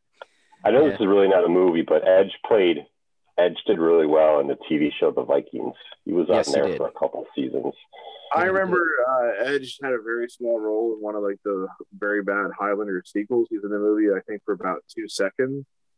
But actually, that doesn't cut a candle to what has to be the most random wrestler cameo, I think, of all time. Did either of you guys ever see the movie Shoot 'Em Up with Clive Owen and Paul Giamatti? Yeah. Yeah, possibly. Yeah, Christian's in that movie. Nope. It's literally like a blink and you'll miss it moment where he plays like a security guard for some for some guy who I think turns out to be really like the guy who's like pulling the strings throughout the whole movie or whatever. He has no lines. He's just kind of there. Like there's really like no attention brought to it. I went to go see that movie in the theater partially because they said he was in it. And I'm like waiting the whole movie from the show, but then when he shows up, I'm like, wait a minute, that was it.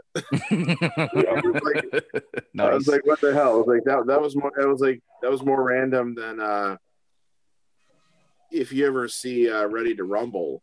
If you look real quickly in the background of the one scene, there's John Cena lifting weights. Yeah. Like the background of the one gym scene of Ready to Rumble. Wasn't Sheamus in the Turtles movie? Yeah, he was.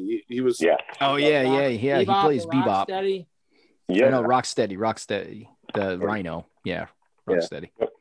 There's there's a lot of other ones we haven't really kind of gotten to. We mentioned Kevin Nash. I mean, like Terry Funk was in a bunch of movies in the 80s. He was in Roadhouse. Macho Man was in Spider-Man. Yeah, Macho Man was in Spider-Man. Bonesaw. Bonesaw's ready. That is a fabulous cameo, by the way. I might vote for Savage for best cameo. He's awesome in that movie. Yeah, he got to play himself. I mean, yeah, pretty much. With a different name. Wrestling. Nathan Jones was in Troy. Yeah, let's not talk about him. He was basically worthless. I'm just. Yeah, he was in Troy. Yep. George the Animal Steel was in Ed Wood playing Tor Johnson, who was the pro wrestler who was in Plan 9 from Outer Space, and is most famous as being like the Halloween mask. Our viewers back, by the way. Besides Nathan Jones and Troy, wasn't there another wrestler? Man on the Moon. There were people in the Jim Ross and Lawler were in Man on the Moon.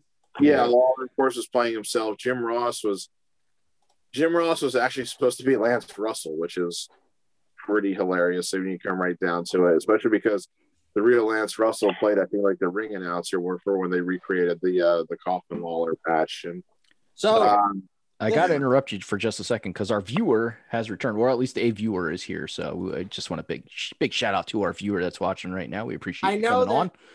I know that this isn't really wrestlers in movies, but it was really awesome that year when they did WrestleMania Goes Hollywood and the wrestlers did the scenes from the movies.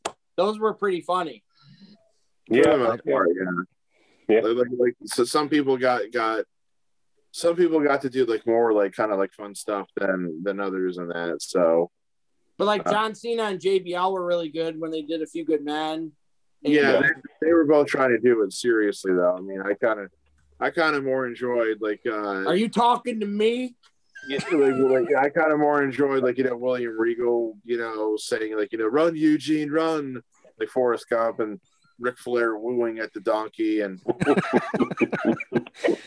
like the Basic Instinct one where Christian just the Basic Instinct one is fabulous. Christian leaning forward. Yeah, how about him as a kissing activity?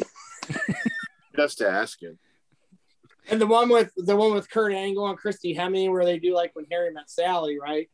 Yeah, that was pretty funny. But yeah, the Batista doing the taxi driver. That might have been the first time we saw that Batista could do comedy. Yes. Yeah, I'm talking to you. Who else would I be talking to? Are you talking to me? Those were funny. I just remember those. I just remember how funny those were, and they gave us like one a week. So those were pretty entertaining. So yeah, absolutely. One person we haven't mentioned yet, and that's really because, quite frankly, his acting career is almost entirely tied to Arnold Schwarzenegger and that, of course, is Jesse Ventura. Yes, we did forget about him almost, but I'm glad you didn't forget to tell. Yeah, I mean, basically, if Arnold's in a movie, there's a good chance, Jesse Ventura was in it too. I mean, at least in the 80s, yeah. Yeah, the biggest ones were probably, Predator and The Running Man, which Ventura's, pretty good in both of those, and he gets some good lines like, I ain't got time to bleed. He also showed up in Batman and Robin, which was, of course, that might have been the last time he was in a movie that Arnold was in. I'm not sure, but Ventura always, had a particular presence on screen too. So yeah, he's always obviously playing secondary roles, but I liked him in The Predator, and I don't remember him in The Running Man. It's been a long time since I've seen that movie, but I watched that not too terribly long ago. He was one of the I don't know, remember how they refer to them as like the trackers or the guys who would go after the fugitives. Right, and I remember that was his role, but I don't remember his character. I think he's the one who finally basically refuses to participate, as Arnold's like killing all the other guys. I think he's just basically like, yeah, screw you, I ain't doing this. So this is a bad idea. I don't feel like fucking dying. I also just got, because certain person down there always likes to compare me to him. I think we'd be remiss if we did not mention the Big Show's role in The Waterboy. Mm-hmm. Yeah. Absolutely. Captain Insano. You have to give it to, I mean, he was playing a perfect role because he was playing a wrestler. He's just doing a promo. And the Waterboy calls in Adam Sandler's character, Bobby Boucher. And it's funny how he starts ripping on him. He's like, how old? I bet you that guy ain't been laid. He's just going off. That's where I was going with it. It's great because, he's kind of like all charmed by what he's saying. He's like, how old are you, kid? 11, 12? I am 33 years old. And he's like, he just starts laughing. Yeah. He said, I'll bet that guy's never been laid. And the Big Show is in something currently. He's in a show called The Big Show, funny enough. Yeah. So, and it's not, it's okay. It's okay. Yeah, it's okay. I watched it. Yeah. There's some funny parts in that, but it's an average show. I put it on hoping that my 9-year-old daughter might get interested to see, because trying to get her, 9-year-old kids, I don't know, my 9-year-old daughter, I love her to death, but she is more into TikTok shit and stuff like that, which she doesn't have because it's just not appropriate, but it's hard to pull her off of some of the more teeny things, which I wish she wasn't watching already, but we keep track of it the best that we can, as parents. But yeah, so that's when I saw that show, which is like I said, it's okay. That's all right. So I guess we got to talk about The Rock here for a little while because he's real quick before we get to The Go Rock. ahead. I just wanted to I kind of mentioned it in passing. Ready to Rumble. Ugh. Such a horrible movie. Oh, it's terrible. Well, I mean, Dave Arquette was in it too. Yeah, what I wanted to say is there's kind of almost, at least in my mind, there's almost like a parallel between Ready to Rumble and No Holds Barred, in the sense that No Holds Barred, by the time it was released, WWF was kind of past its peak, from the rock and wrestling era. They weren't down, but they were certainly on the way down at that point. So I really think that might have hurt.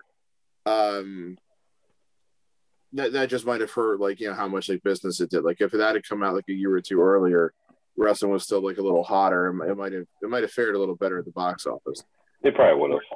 Ready to Rumble, by the time that came out, WCW, that was released right around the time where WCW did that reboot when Bischoff and Russo tried to work together for about a week. Yikes. But it just kind of interesting because these were all the guys that got to appear in Ready to Rumble from the WCW roster. Goldberg, DDP, Sting, who I got to be honest, I don't remember Sting appearing in that, but Let's see. I lost the list. Where to go? God damn it! So I know there were a ton of other guys who were in there. Bam Bam Bigelow, Juventud Guerrera, Van Hammer, Kurt Hennig, Prince Iaukea, Disco Inferno, Billy Kidman, Conan, Rey Mysterio, Saturn, Booker T, Sid, and Macho Man. Well, and if I remember, Ready to Rumble was based around WCW's program. Like, it wasn't like far-fetched. It wasn't like a made-up program. I'm pretty sure they ended up using that WCW. Triple Cage in a match on TV then. So yeah, you also had like some of the Nitro girls, including Charmel, Mean Gene, Tony Schiavone, Mike Tenay, Charles Robinson. We're all there. And Chris Kanyon did he did like the wrestling stand-in for Oliver Platt's character. So yeah. But the movie's just it's just bad. It's bad. It's not really funny. They really try to make it be like a comedy, but I like Oliver Platt and I like Scott Conn, so like that that's probably the only reason why I didn't completely hate the movie, because I like some of the guys that were in it.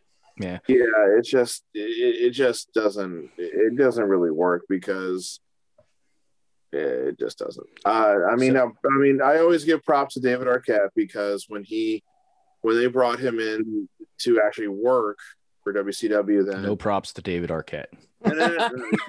No. He did not take 1 cent of the money they paid him. He donated every penny that they paid him to the families of like Brian Pillman and Owen Hart and other wrestlers who had passed away. So, I always have respect for him for that. So, like, he didn't make any money off of doing what he did. He gave it all away. So I do give him credit for that. But yeah, absolutely. The less said about that movie, the better. But again, you always kind of saw the parallel to No Holds Barred, where it's like, so they made that movie like in 1999 when WCW definitely was starting to go down. And then it came out in 2000 where WCW's practically dead. It was still barely clinging to life then. So it's like, once again, well, if they made that movie in like 1997 and like it had come out in 1998, it probably would have done a lot better. Of course, it would have helped if it had been better quality too. Yeah. All right. So before we move on to The Rock, just want to ask our viewers, anybody who's watching this or listening to this, find a way to leave us a comment. Especially, well, if you're on YouTube, it's really easy.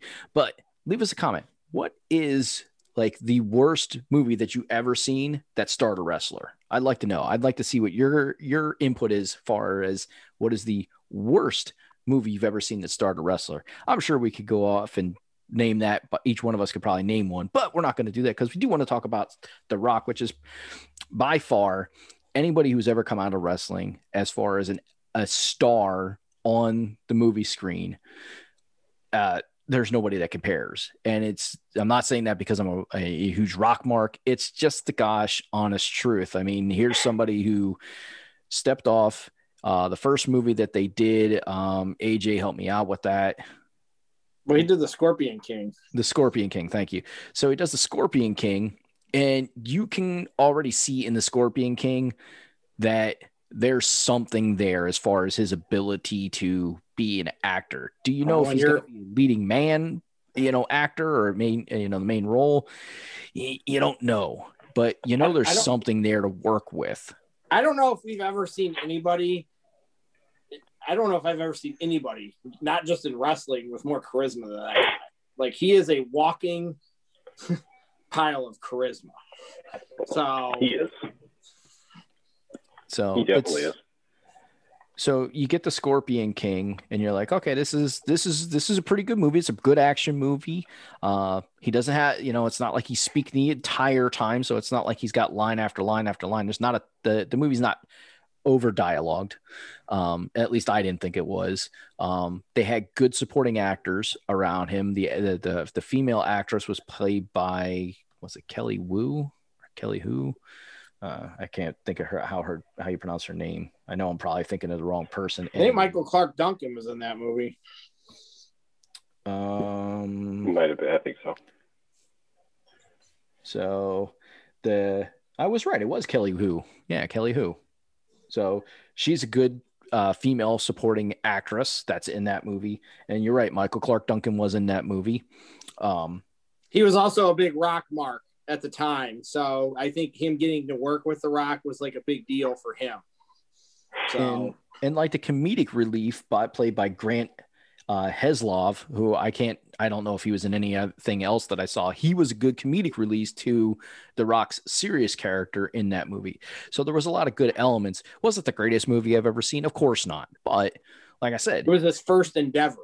But you see something in that movie, something that could grow.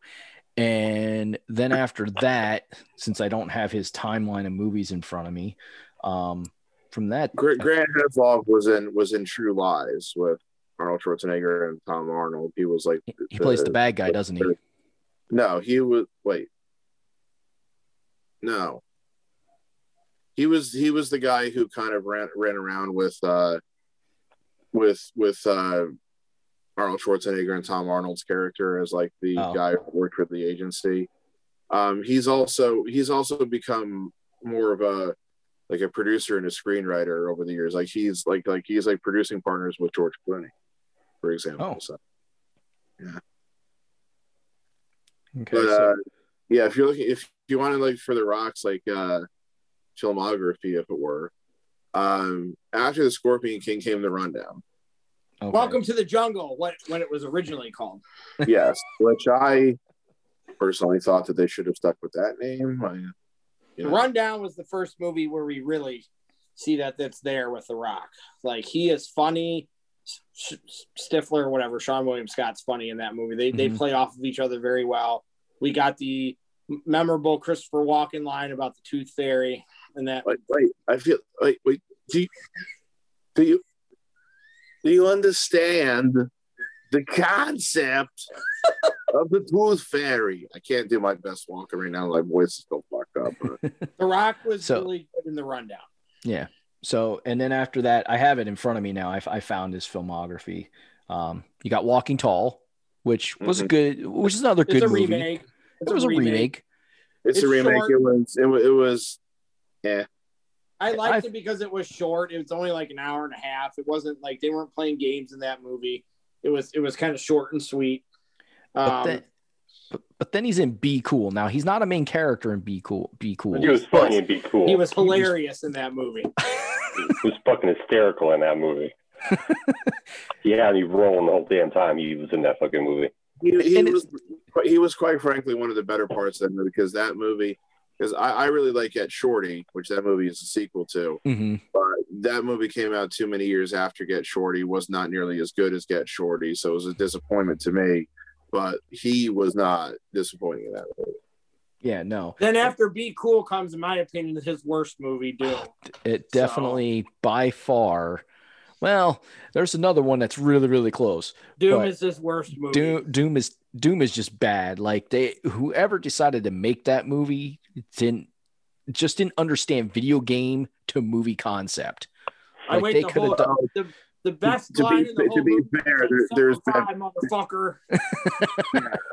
I mean, to be fair though, there's been precious few good video game to movie adaptations.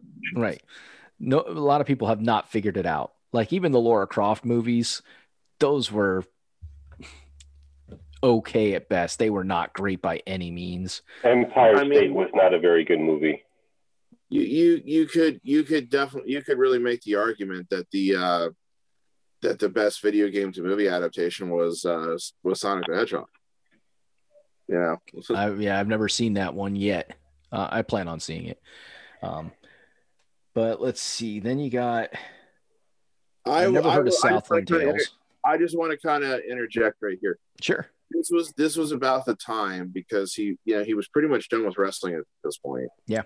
I was really starting to get worried that his career was going to crash because I'm saying like, all right, Scorpion King, all right, fine. Rundown, pretty good. Walking Tall, yeah, but it was a remake. Be Cool, yeah, he was like 7th build. Doom, bad. And then, yeah, like Southland Tales, which like really nobody went and saw. I don't care what anybody says. And and Gridiron Gang, I'm like, okay, like a feel good drama type. I'm like, I'm starting to say to myself, I don't know if he's getting great projects right now. I said he's going to have they threw a lot of shit at him. He was making crap load of movies. He needs to turn movies a year. He needs to turn this around quickly, and luckily, it didn't take too much longer. His cameo in Reno 911 Miami's fabulous. Like he's only in it for like five minutes. But I liked the Gridiron Gang. I thought that was a really good movie. But I'm a big sucker for those type of football, those kind of movies.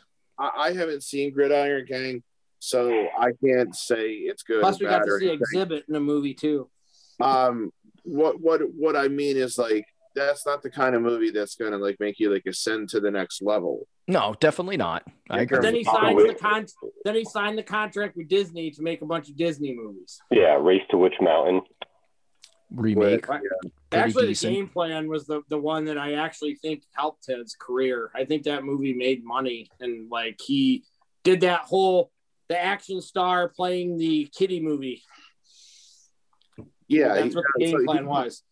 So yeah, between like, he did the Game Plan, and then he did Get Smart, and then Race to Witch Mountain, and then the Tooth Fairy, and then the other guys.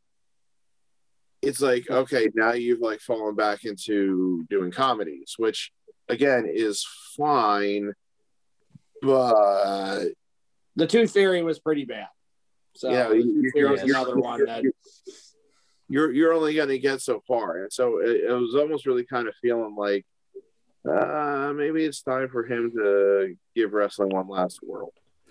Well, then you got Faster, like you skip. You got the other guys, which I didn't like that movie. I thought that was terrible, but I'm not a big freaking Will Ferrell fan either. So that was hard to watch. He was funny when he was in it, though. Like The Rock was funny when he was in it at the beginning. So, but then you got Faster, which I never saw. Did anybody ever see the movie Faster? I liked it. Mm-hmm. No, I did not see Faster. It was okay. It wasn't a long movie. It was all right. But then you got what I think probably fixed his career was Fast Five. Oh yeah, he fixed that whole franchise. That whole franchise went from being here to here when The Rock got in it. So yeah, and I mean, let's be honest. I mean, that is the movie that was pretty. You really can definitely point to as like definite like boom. Okay, from there it really is when it started taking off. So I never saw Snitch. I like that too. Okay, so that's another one I'll have to go back and watch. But then you got G.I. Joe Retaliation, which was a good one. I liked it. A little far-fetched with some of the shit, but overall. The thing with Snitch that I thought was good about it was that it looked like that, it was a different role, and that it wasn't an action movie and it wasn't a comedy. So I'm like, okay, that's good. Like, this may not like necessarily do box office, but he's challenging himself as an actor then too, because that will help down the road. Yeah. Then he plays Hercules. Oh, he did Pain and Gain first. Pain and Gain was I really liked Pain and Gain. That movie. Pain and Gain was a good movie. Yeah. Well, Empire State was a pile of poop. Yeah, like, I refused to go watch that, not because of The Rock, just because I was like, this is the movie made off of Rampage, and if I'm thinking the right movie, right? I'm thinking of the correct movie, right? Or was that actually Rampage? No, that was a Rampage movie too. Oh, okay. So I am thinking later of the on. movie. My bad. Empire State was another one of his duds. So yeah, because what was Empire State about? Like, you said that was a video game to movie. I hadn't even heard of that, but I'm seeing it was direct to video, and it's like I'm kind of finding that a little funny that it was direct to video, but. So yeah, it definitely was. Pain and Gain's another one that I don't think everybody thought that movie ended up being better than I thought it was going to be. I actually enjoyed that movie quite a bit. Well, it's funny to see The Rock play somebody that's mentally, like, just not mentally there. His character's really dumb. Yeah. I know that there was like some little bit of controversy about that movie because it was based on a true story that seems like really too incredible to be true. But it is. But it's also like, you know, a black comedy. So black comedies are tough sells sometimes. Yeah. Did we mention Get Smart? Did we mention that one? Oh, we did. Yeah, we did when he was like in a thing where he was just like doing comedies. And I'll be honest, I didn't really care. Hercules, I didn't really find to be. There's so many different variations of Hercules, and his like I didn't like that adaptation of Hercules. And I think that was the year both Hercules movies came out. Yes. The other one came out first, and then I think at the beginning of the year, like spring, and then his came on later on in like the summer or something like that. So it was kind of like very, very odd that they released. Fast 6 came out before Hercules, and Fast 6 is another movie that made a boatload of money. So like that, 5 and 6 are my two favorite Fast movies. So like those Fast 7. So there's another. God, I'm just wondering when the Fast and Furious movies are going to be over. Like, I know I know AJ loves them. As long as I keep going to see them, as long as people like me keep going to see them, they're going to keep making them. So I thought it ends in 10. I thought it was something that they were going to stop after 10 or 11. But they can still do more Hobbs and Shaw stuff though, which I think we're going to get another Hobbs and Shaw movie eventually, I think. So probably. So then we got San Andreas, which I didn't see that movie, but I heard it was not an action flick. Yeah. San Andreas to me is like what was that movie with the tornadoes? Twister. Yeah, that's what I compare it to. Like it was an okay is an average action movie about, you know, the Earth kicking our ass pretty much. And then you got Central Intelligence, which was his thing with Kevin Hart. We started his thing with movies with Kevin Hart. Him and Kevin Hart together are definitely funny. Yes, they are. They are perfect. They are like a perfect tandem. Yeah. And then, of course, Moana, which you're welcome. What? You're welcome. Yeah, you're welcome.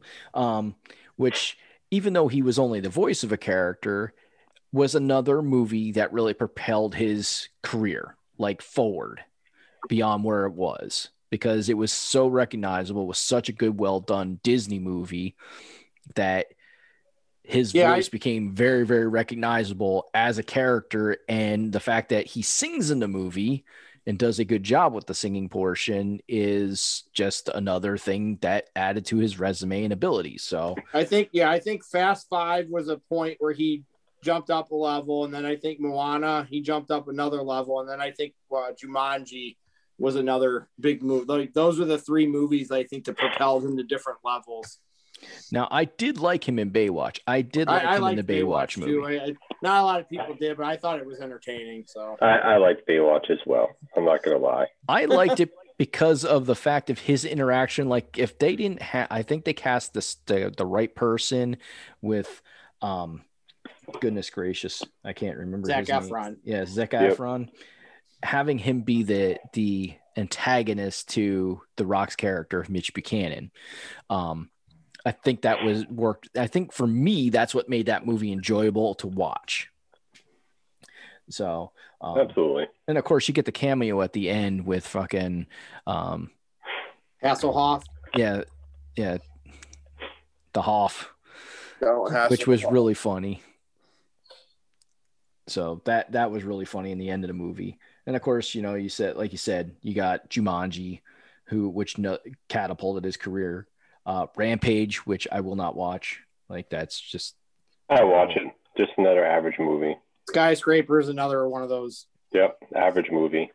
Yeah, he was fabulous. He was fabulous when he was in Fighting with My Family. Yes. Yeah. He got to play himself. Right. Small role, good part for him, you know. And then of course you got the Hobbs and Shaw spin-off movie. Yep. Which was very entertaining, and that was Roman Reigns' on-screen debut. Yes. And then Ballers, which was this TV series which started in 2015, which I never got to see because I don't have HBO or anything like that. But I love that series. I enjoy watching it. When I've seen bits of that show, I've always thought he was playing the role that he plays pretty well. Yeah. Yeah. And then you got Jumanji: The Next Level. So I mean, it's just wasn't movie quite after as good. movie. The first one was better, but I still liked the second Jumanji movie. So I liked him playing Danny DeVito, you know, in the second one. You know, it's like, you know, what's Jumanji? You know? I liked it better when they went back to the characters they were in the first one. So I liked it better when they were. Welcome to the jungle. So, and evidently he's got another project that IMDb lists here. Taylor Swift, The Man. I guess he's just a voice in that movie or whatever the hell that's supposed to be. Well, he's got the Disney Jungle Cruise movie coming up. Black Adam. Yes. Which, you know, was supposed to come out last summer. And now it's like sometime this year, hopefully. At some point. Which I thought the trailers were intriguing enough that I had kind of gotten sick of like Disney making like their theme park movies because their first couple ones sucked. But except for Pirates of the Caribbean.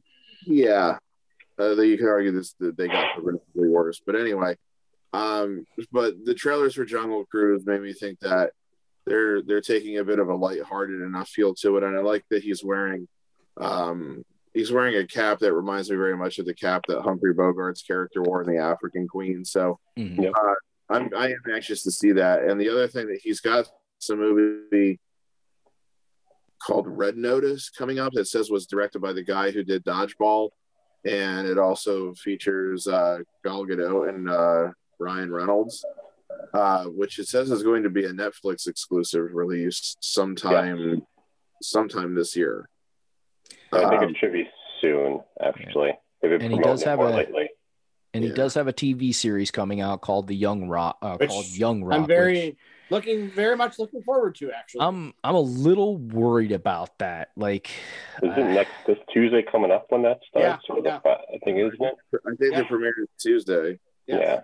Yeah, I'm a little worried about that. Like, I get worried when I see projects like this that come out. Like, you know, like they did Young Sheldon, and like I wasn't a big Bang Theory person, but it's like sometimes you just gotta leave well enough alone, and you know, we'll see. The only time will tell with his series, because they're gonna show him growing up in the wrestling thing. I think it might be more appealing to us. Yeah. Well, he's got a shitload of projects coming up. I mean, one I see on here which scares me is San Andreas 2. As Jim Cornette's co-host said on their podcast this past week, I can't wait to see how they depict Rocky Johnson being a good parent. Yeah, I know. And that was my problem when I started watching the previews. I'm like, this is it's like a comedy show. It's like that's what worries me, because I don't know anything about his dad or his grandfather or his mother or anything like that. I don't know anything about them, but can you imagine his dad being the jokester kind all the time, like this big jokester? And like, I think they're like overplaying the whole like comedy end of it and not making it more realistic. Well, I mean, it's about his life, like a adaptation of his life, but it's, you know, it's a sitcom, so they gotta be. Yeah, I don't know a great deal, but I think that his father was you know, being that he was working for WWF, was gone for quite a bit of his childhood. So, you know, we'll see how it goes. Yep, we'll give it. We'll have to watch and grade it as we watch. Yeah, and like AJ. Like AJ said, the Black Adam movie's been there on the back burner for God, I don't even know how long. They're filming it now. They're doing stuff I don't remember how long ago it was that I first heard them like mention that, though. It's like that's all I'm saying. It's just like it was like first talked about like a few years ago. For what? Black Adam. So for me personally, this is where you guys might. I feel like The Rock was a better version of Hogan in everything. He was a better on the mic, he was a better wrestler, and now he's a better actor. And I take solace in the fact that The Rock has become a better version of Hulk Hogan to me. Like, he's been better than him in everything. So one thing that I also think helped The Rock as opposed to Hogan was that wrestling had become much more mainstream, much more nationally recognized. Very much so. When The Rock was in his prime, than even when Hogan was in his 80s prime. And so I think there were, and I don't really know this, of course, but I have a sense that there were people who were making decisions in Hollywood and everything, who took wrestling a little bit more seriously or just weren't as dismissive of it. And so better projects found him or came his way. And he didn't have to worry about, he didn't have to go with Vince McMahon to a hotel room to rewrite a script for a movie, and shit like that. So, that definitely. And here's the thing, I followed The Rock on social media, and this dude, he has an insane routine, work ethic, whatever freaking words you want to throw out. It's insane. He wakes up at 3:00 in the morning and does his first workout. Then he's doing other shit. And then he works out twice a day. He's always doing something that has a way of bettering his craft, bettering himself. He's just got an insane fucking work ethic where I can't say, I don't know what Hogan's work ethic is because they didn't have social media back there. We only knew what we saw on the TV. But I have a hard time believing that Hogan, when it came to acting and his other abilities that he might have wanted to try and hone, that was that dedicated to it. The Rock is that dedicated to everything that he does. He doesn't skimp on anything. If he's doing something, it's 120%, and that's all you're getting until, either it fails and he gave it everything he could, or it succeeds. One of the two. It's I everything. got the Rock's tequila. I love that shit, and I'll be buying his energy drink that comes out March 1st. When I find a store that sells it around where I live, I will buy it and try it. That's for sure. Yeah. It's cool that he really did he had his time in WWE and he really did use it as a stepping stone to where he's at now. And he didn't do it in a bad way. He did it in a smart way, and he did it the right way. And I don't think we're ever going to see somebody with that much charisma in our lifetime. So I just don't. It's especially not in wrestling. I don't think we're ever going to see somebody. Probably not. Close. All right. Close. So because I know Jeremy wants to get us to our fun spot here. Yes. Let me just throw this out real quick. Get on with it. I have a feeling we'll all have the same answer for this, but is there anybody who is a current full-time wrestler, who we can see being the next guy to break through into movies the way that Rock or Cena or Batista has? No, I don't see it. I mean, there could be, but I can't think anybody that's currently on a roster that would be able to break into movies and be successful like that. All right. So maybe MJF. I don't know. He would be somebody that I think that there's, because he's already dabbled with that when he was younger. He's young too. That's the problem. You have to pick somebody. Do I think 20 years ago if Chris Jericho would have tried? Maybe, but he's 50 now. So it's not like you can really start doing that now. But look how long it took The Rock to get where he is. It's not like it happened overnight. You have to get your foot in the water and make some bad movies to get to the, I don't know if Jericho had tried it 15 years ago, I think he could have maybe had some success, because I think there's potential with him. And see, that's the thing. What Jericho has said on his podcast, he tried. He said it is so hard to get into, to even once you get into the casting, of the movie and you get your reads or whatever they do. He said it is so hard, to get to even that point, and then to be able to read for the director or whatever is a whole nother thing. But he tried. But once again, I don't think he had the work ethic that, some people have a certain work ethic. Mark Wahlberg has the same kind of work ethic. That motherfucker is insane. He's like The Rock. He's fucking insane. Every minute of his a day is planned out to, based on is he making a movie or not, it's crazy. Those are the people that are fucking successful. I mean, honestly, when you saw Mark Wahlberg as Marky Mark, did you really think he was ever going to be an actor? Like, this guy's is a okay rapper. Like, the next thing you know, he's in fucking movies. Did you ever think that was going to happen? I mean, him and his brother. Yeah, I mean, Sasha never really Banks, thought about it. Mercedes, Sasha Banks, she's young enough too that, I mean, she's dipped her foot in the water. So she's somebody else who potentially down the road, like, she's dipped her foot in the water, at least. She's young. The problem is I'm trying to pick somebody who's like under the age of 30 here. So, yeah. Well, I mean, I don't think that's necessarily has to be something, but I mean, Sasha, I think, is a good pick. And, even though I didn't see Hobbs and Shaw, I could see Roman breaking possibly through yeah if you wanted to. I mean, he's already 35, but at the same time, it's like you do have to wonder about, because he has had health issues and everything, which that actually could prevent him from becoming a movie star. But he does. He also has Dwayne, who can probably get him into a movie. Like, he has an in for sure. Yeah, I'm just saying, like, if he did have any more like health scares, like, the insurance cost might, scare people away. And because he doesn't really talk. He doesn't talk in Hobbs and Shaw. He doesn't really say anything. No. He does the hoo-ah, but he doesn't really talk. He doesn't. Well, really besides Sasha, since she's already done it, I really can't picture anybody else. I mean, someone could surprise me. What? Did Rock talk in Mummy Returns? No. Well, no, because he was animated.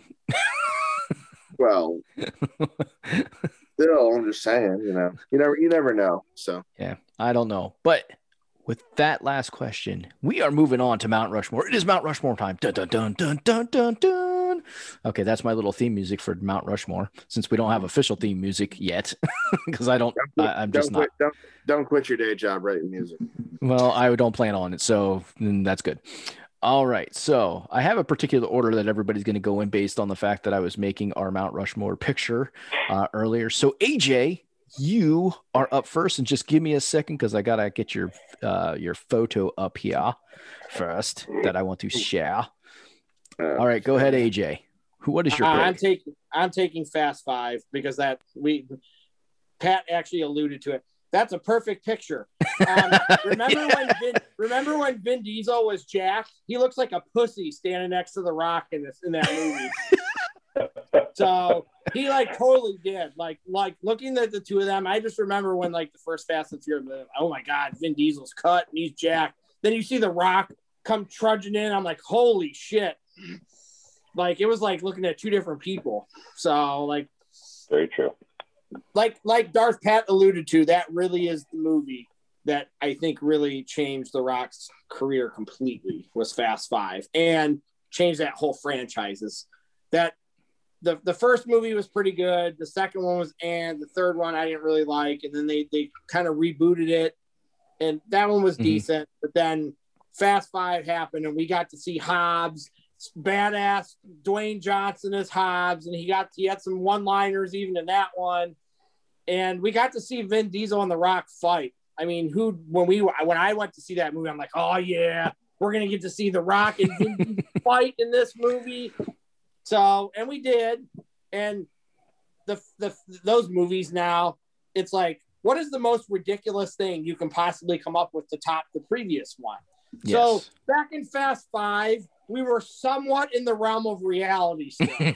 So sure? Them pulling the safes down the road was a little bit more believable than the submarine stuff and them pulling the airplane out of the sky. So the end of the fifth one to me was the last time where I'm like, all right, this could happen if a lot of things went right. Once we got to the sixth one, I'm like, all right, we're on a 45-minute runway here trying to pull a plane out of the sky. So he was really good in Fast Five too. And I because I really do like that franchise. I enjoy them. I still go see them. I still pay money to see the most unrealistic shit they can possibly come up with. So I went back and forth. I went back and forth between 5 and 6, just because in 6 we did get to see Vin Diesel and The Rock do the Doomsday device together, which was pretty awesome too. And so I think it's really funny that Vin Diesel, when Hobbs and Shaw spinoff came out, he got very offended. He was very butthurt, and that's why Cena's in the ninth one instead of Dwayne. But apparently they've buried the hatchet and everything's fine now between.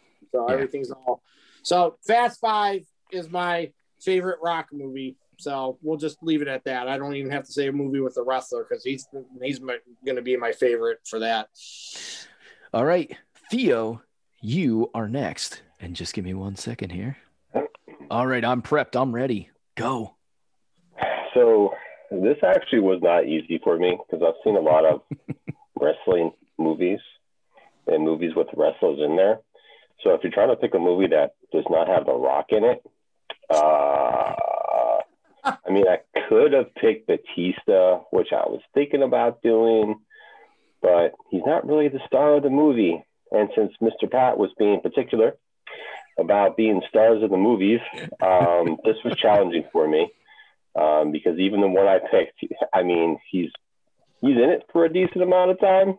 I mean, he's a bad guy. So I like Santa Slay with Goldberg. Oh, God, please.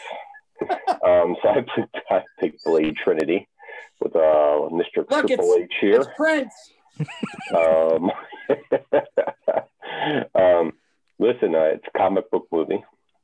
I like Blade overall, and Triple H played a good bad guy vampire.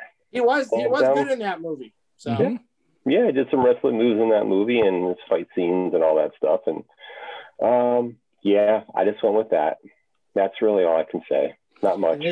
The dog definitely looked like my dog Prince in that movie. He 100% looks. Yes, the dog definitely did. Yep.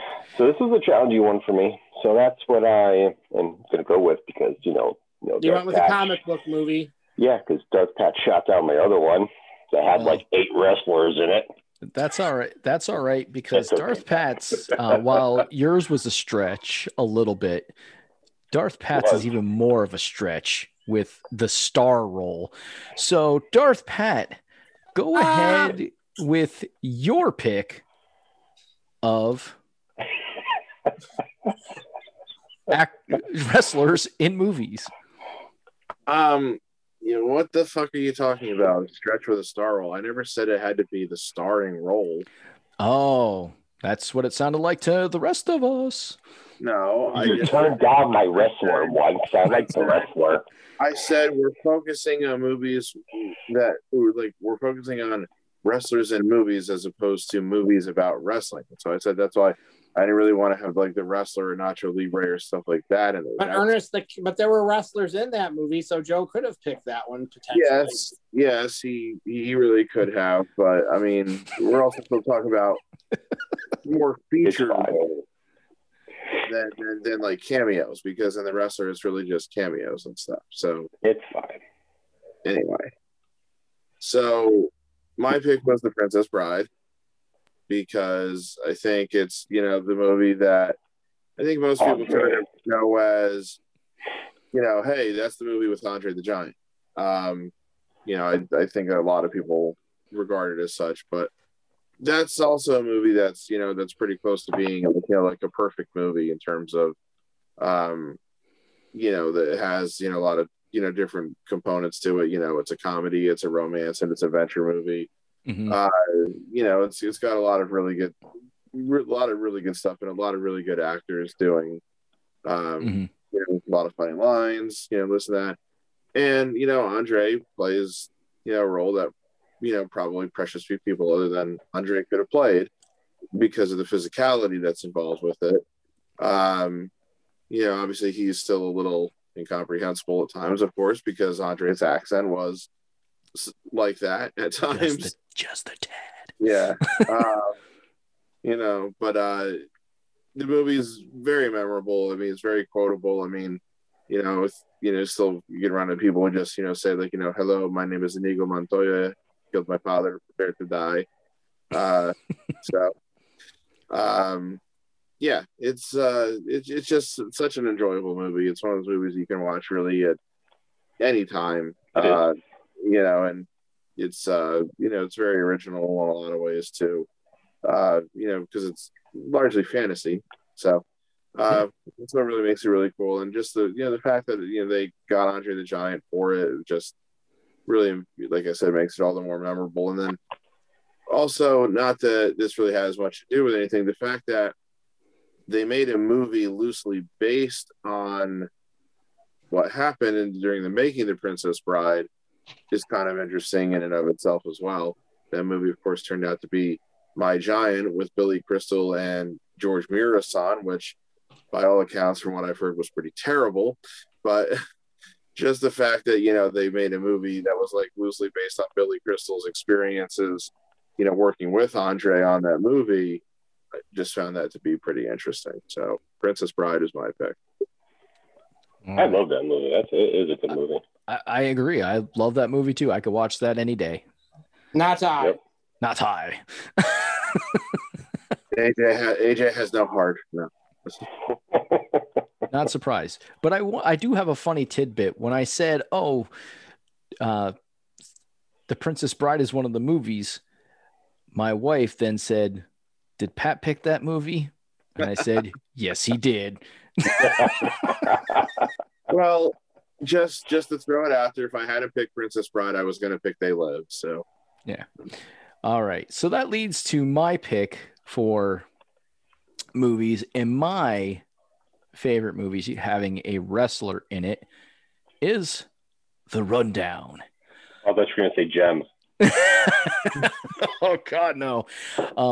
So The Rundown is definitely my favorite. It was, for me, it was the first time that I saw The Rock with like that superstar quality where he had funny lines. He was doing action. There was serious parts to it. And he had a great supporting cast on that movie. He had Christopher Walken. He had Stifler. Sean William Scott. Yeah, Sean William Scott, because too many names. Why you got to have 3 names? But anyways, he Rosario Dawson's in that movie. Just a great cast. So it wasn't like you got to depend on The Rock to carry the movie. You had other people in that movie that could, even if The Rock would have not been so good, you had other people that were going to carry that movie to make that movie really great. And there's so many good lines in that movie, when they're, the one line that Pat was mentioning with the Tooth Fairy. Go away, monkeys. Yeah, the monkeys. The monkeys. Because he can't talk because I forget what he ate or drank or whatever. Yeah, they ate like this fruit that like kind of sort of like tranquilizes you. He beats some ass at the beginning of the movie in the bar. I think he rock bottomed somebody through a table. So yes, yeah. I remember that opening scene and that, like, he's walking into the club. Who's walking out of the club? Arnold freaking Schwarzenegger. Schwarzenegger just kind of looks at him with this disgusted look on his face, and he's like, "Have fun." As if like the club's a drag, but then. Like, when he's talking about all the football players, because he's after like one of the football players, they're doing like the sports presentation and with like listing like the players like attributes and shit. And then like, when after he goes and he beats the shit out of all of them, it lists his measurables as like 6'4", 220, and I'm like, The Rock 220. He's definitely not 220. Yeah. So, I mean, and then of course the scene where they're going to swim in the water to go into the underground thing. And he's like, you be careful. Rosario Dawson's, be careful. There's little things in the water. Then they'll swim up your pinto. And she's like, what the hell's a pinto? They're like, your penis. I forget what the hell she calls it. A Johnson penis, dick, or I know she doesn't say dick, but he's like, ain't nothing swimming up my pinto. It's just a funny ass line. And it's so simple, but just funny things. I mean, the fight with the monkeys when they're hanging from the freaking trees, when they're caught in that thing and they're hanging from the trees, the fight with the monkeys is funny. The fight that he has with the little, supposed to be a indigenous with Rey person. Mysterio? That wasn't it's not Rey Mysterio, you ass. That dude's actually a martial artist, like a serious martial artist. I can't remember his name, but I've seen him in other things too. But he has that fight, which is crazy. I'm pretty sure that's what my thought process was when I saw the movie. Even I'm sure it was. Probably. But just top to bottom, like it was just a really good movie. I could watch it again and again. I probably did at one point in time when I didn't have cable. I didn't have anything when I was living on my own. I think I probably watched that movie like 30 times, and it just never got old. So it's cool. So just to recap, that movie's freaking 17 years old already now. I know, it's crazy. So just to recap our Mount Rushmore of movies that had wrestlers in it or even starred a wrestler, we have the Fast Five. Oh, I can't pull this out of. I got the Fast Five. We've got Blade Trinity, The Princess Bride, and The Rundown. So interesting enough, two movies have The Rock in it, of course, because it's hard not to find movies without The Rock in it. This was the most predictable one we've ever done. Like, I knew as soon as this was the topic that me and you were taking a movie with The Rock. I figured Joe was going to take a comic book movie, and I figured the historian was going to take a movie with somebody pre-1995 in it. So it's so funny. and like I said, it's just funny that even my wife figured that Pat took The Princess Bride. Like, that's just even my wife knows Pat well enough to know that Pat's going to pick something that's kind of different. Unfortunately for Pat, he couldn't. Hogan's movies are horrible, so he couldn't take one of Hogan's movies. He had no choice. He had to skip that vote on this one. Yeah, come on. I would never pick one of Hogan's movies. I said they were all B movies and everything.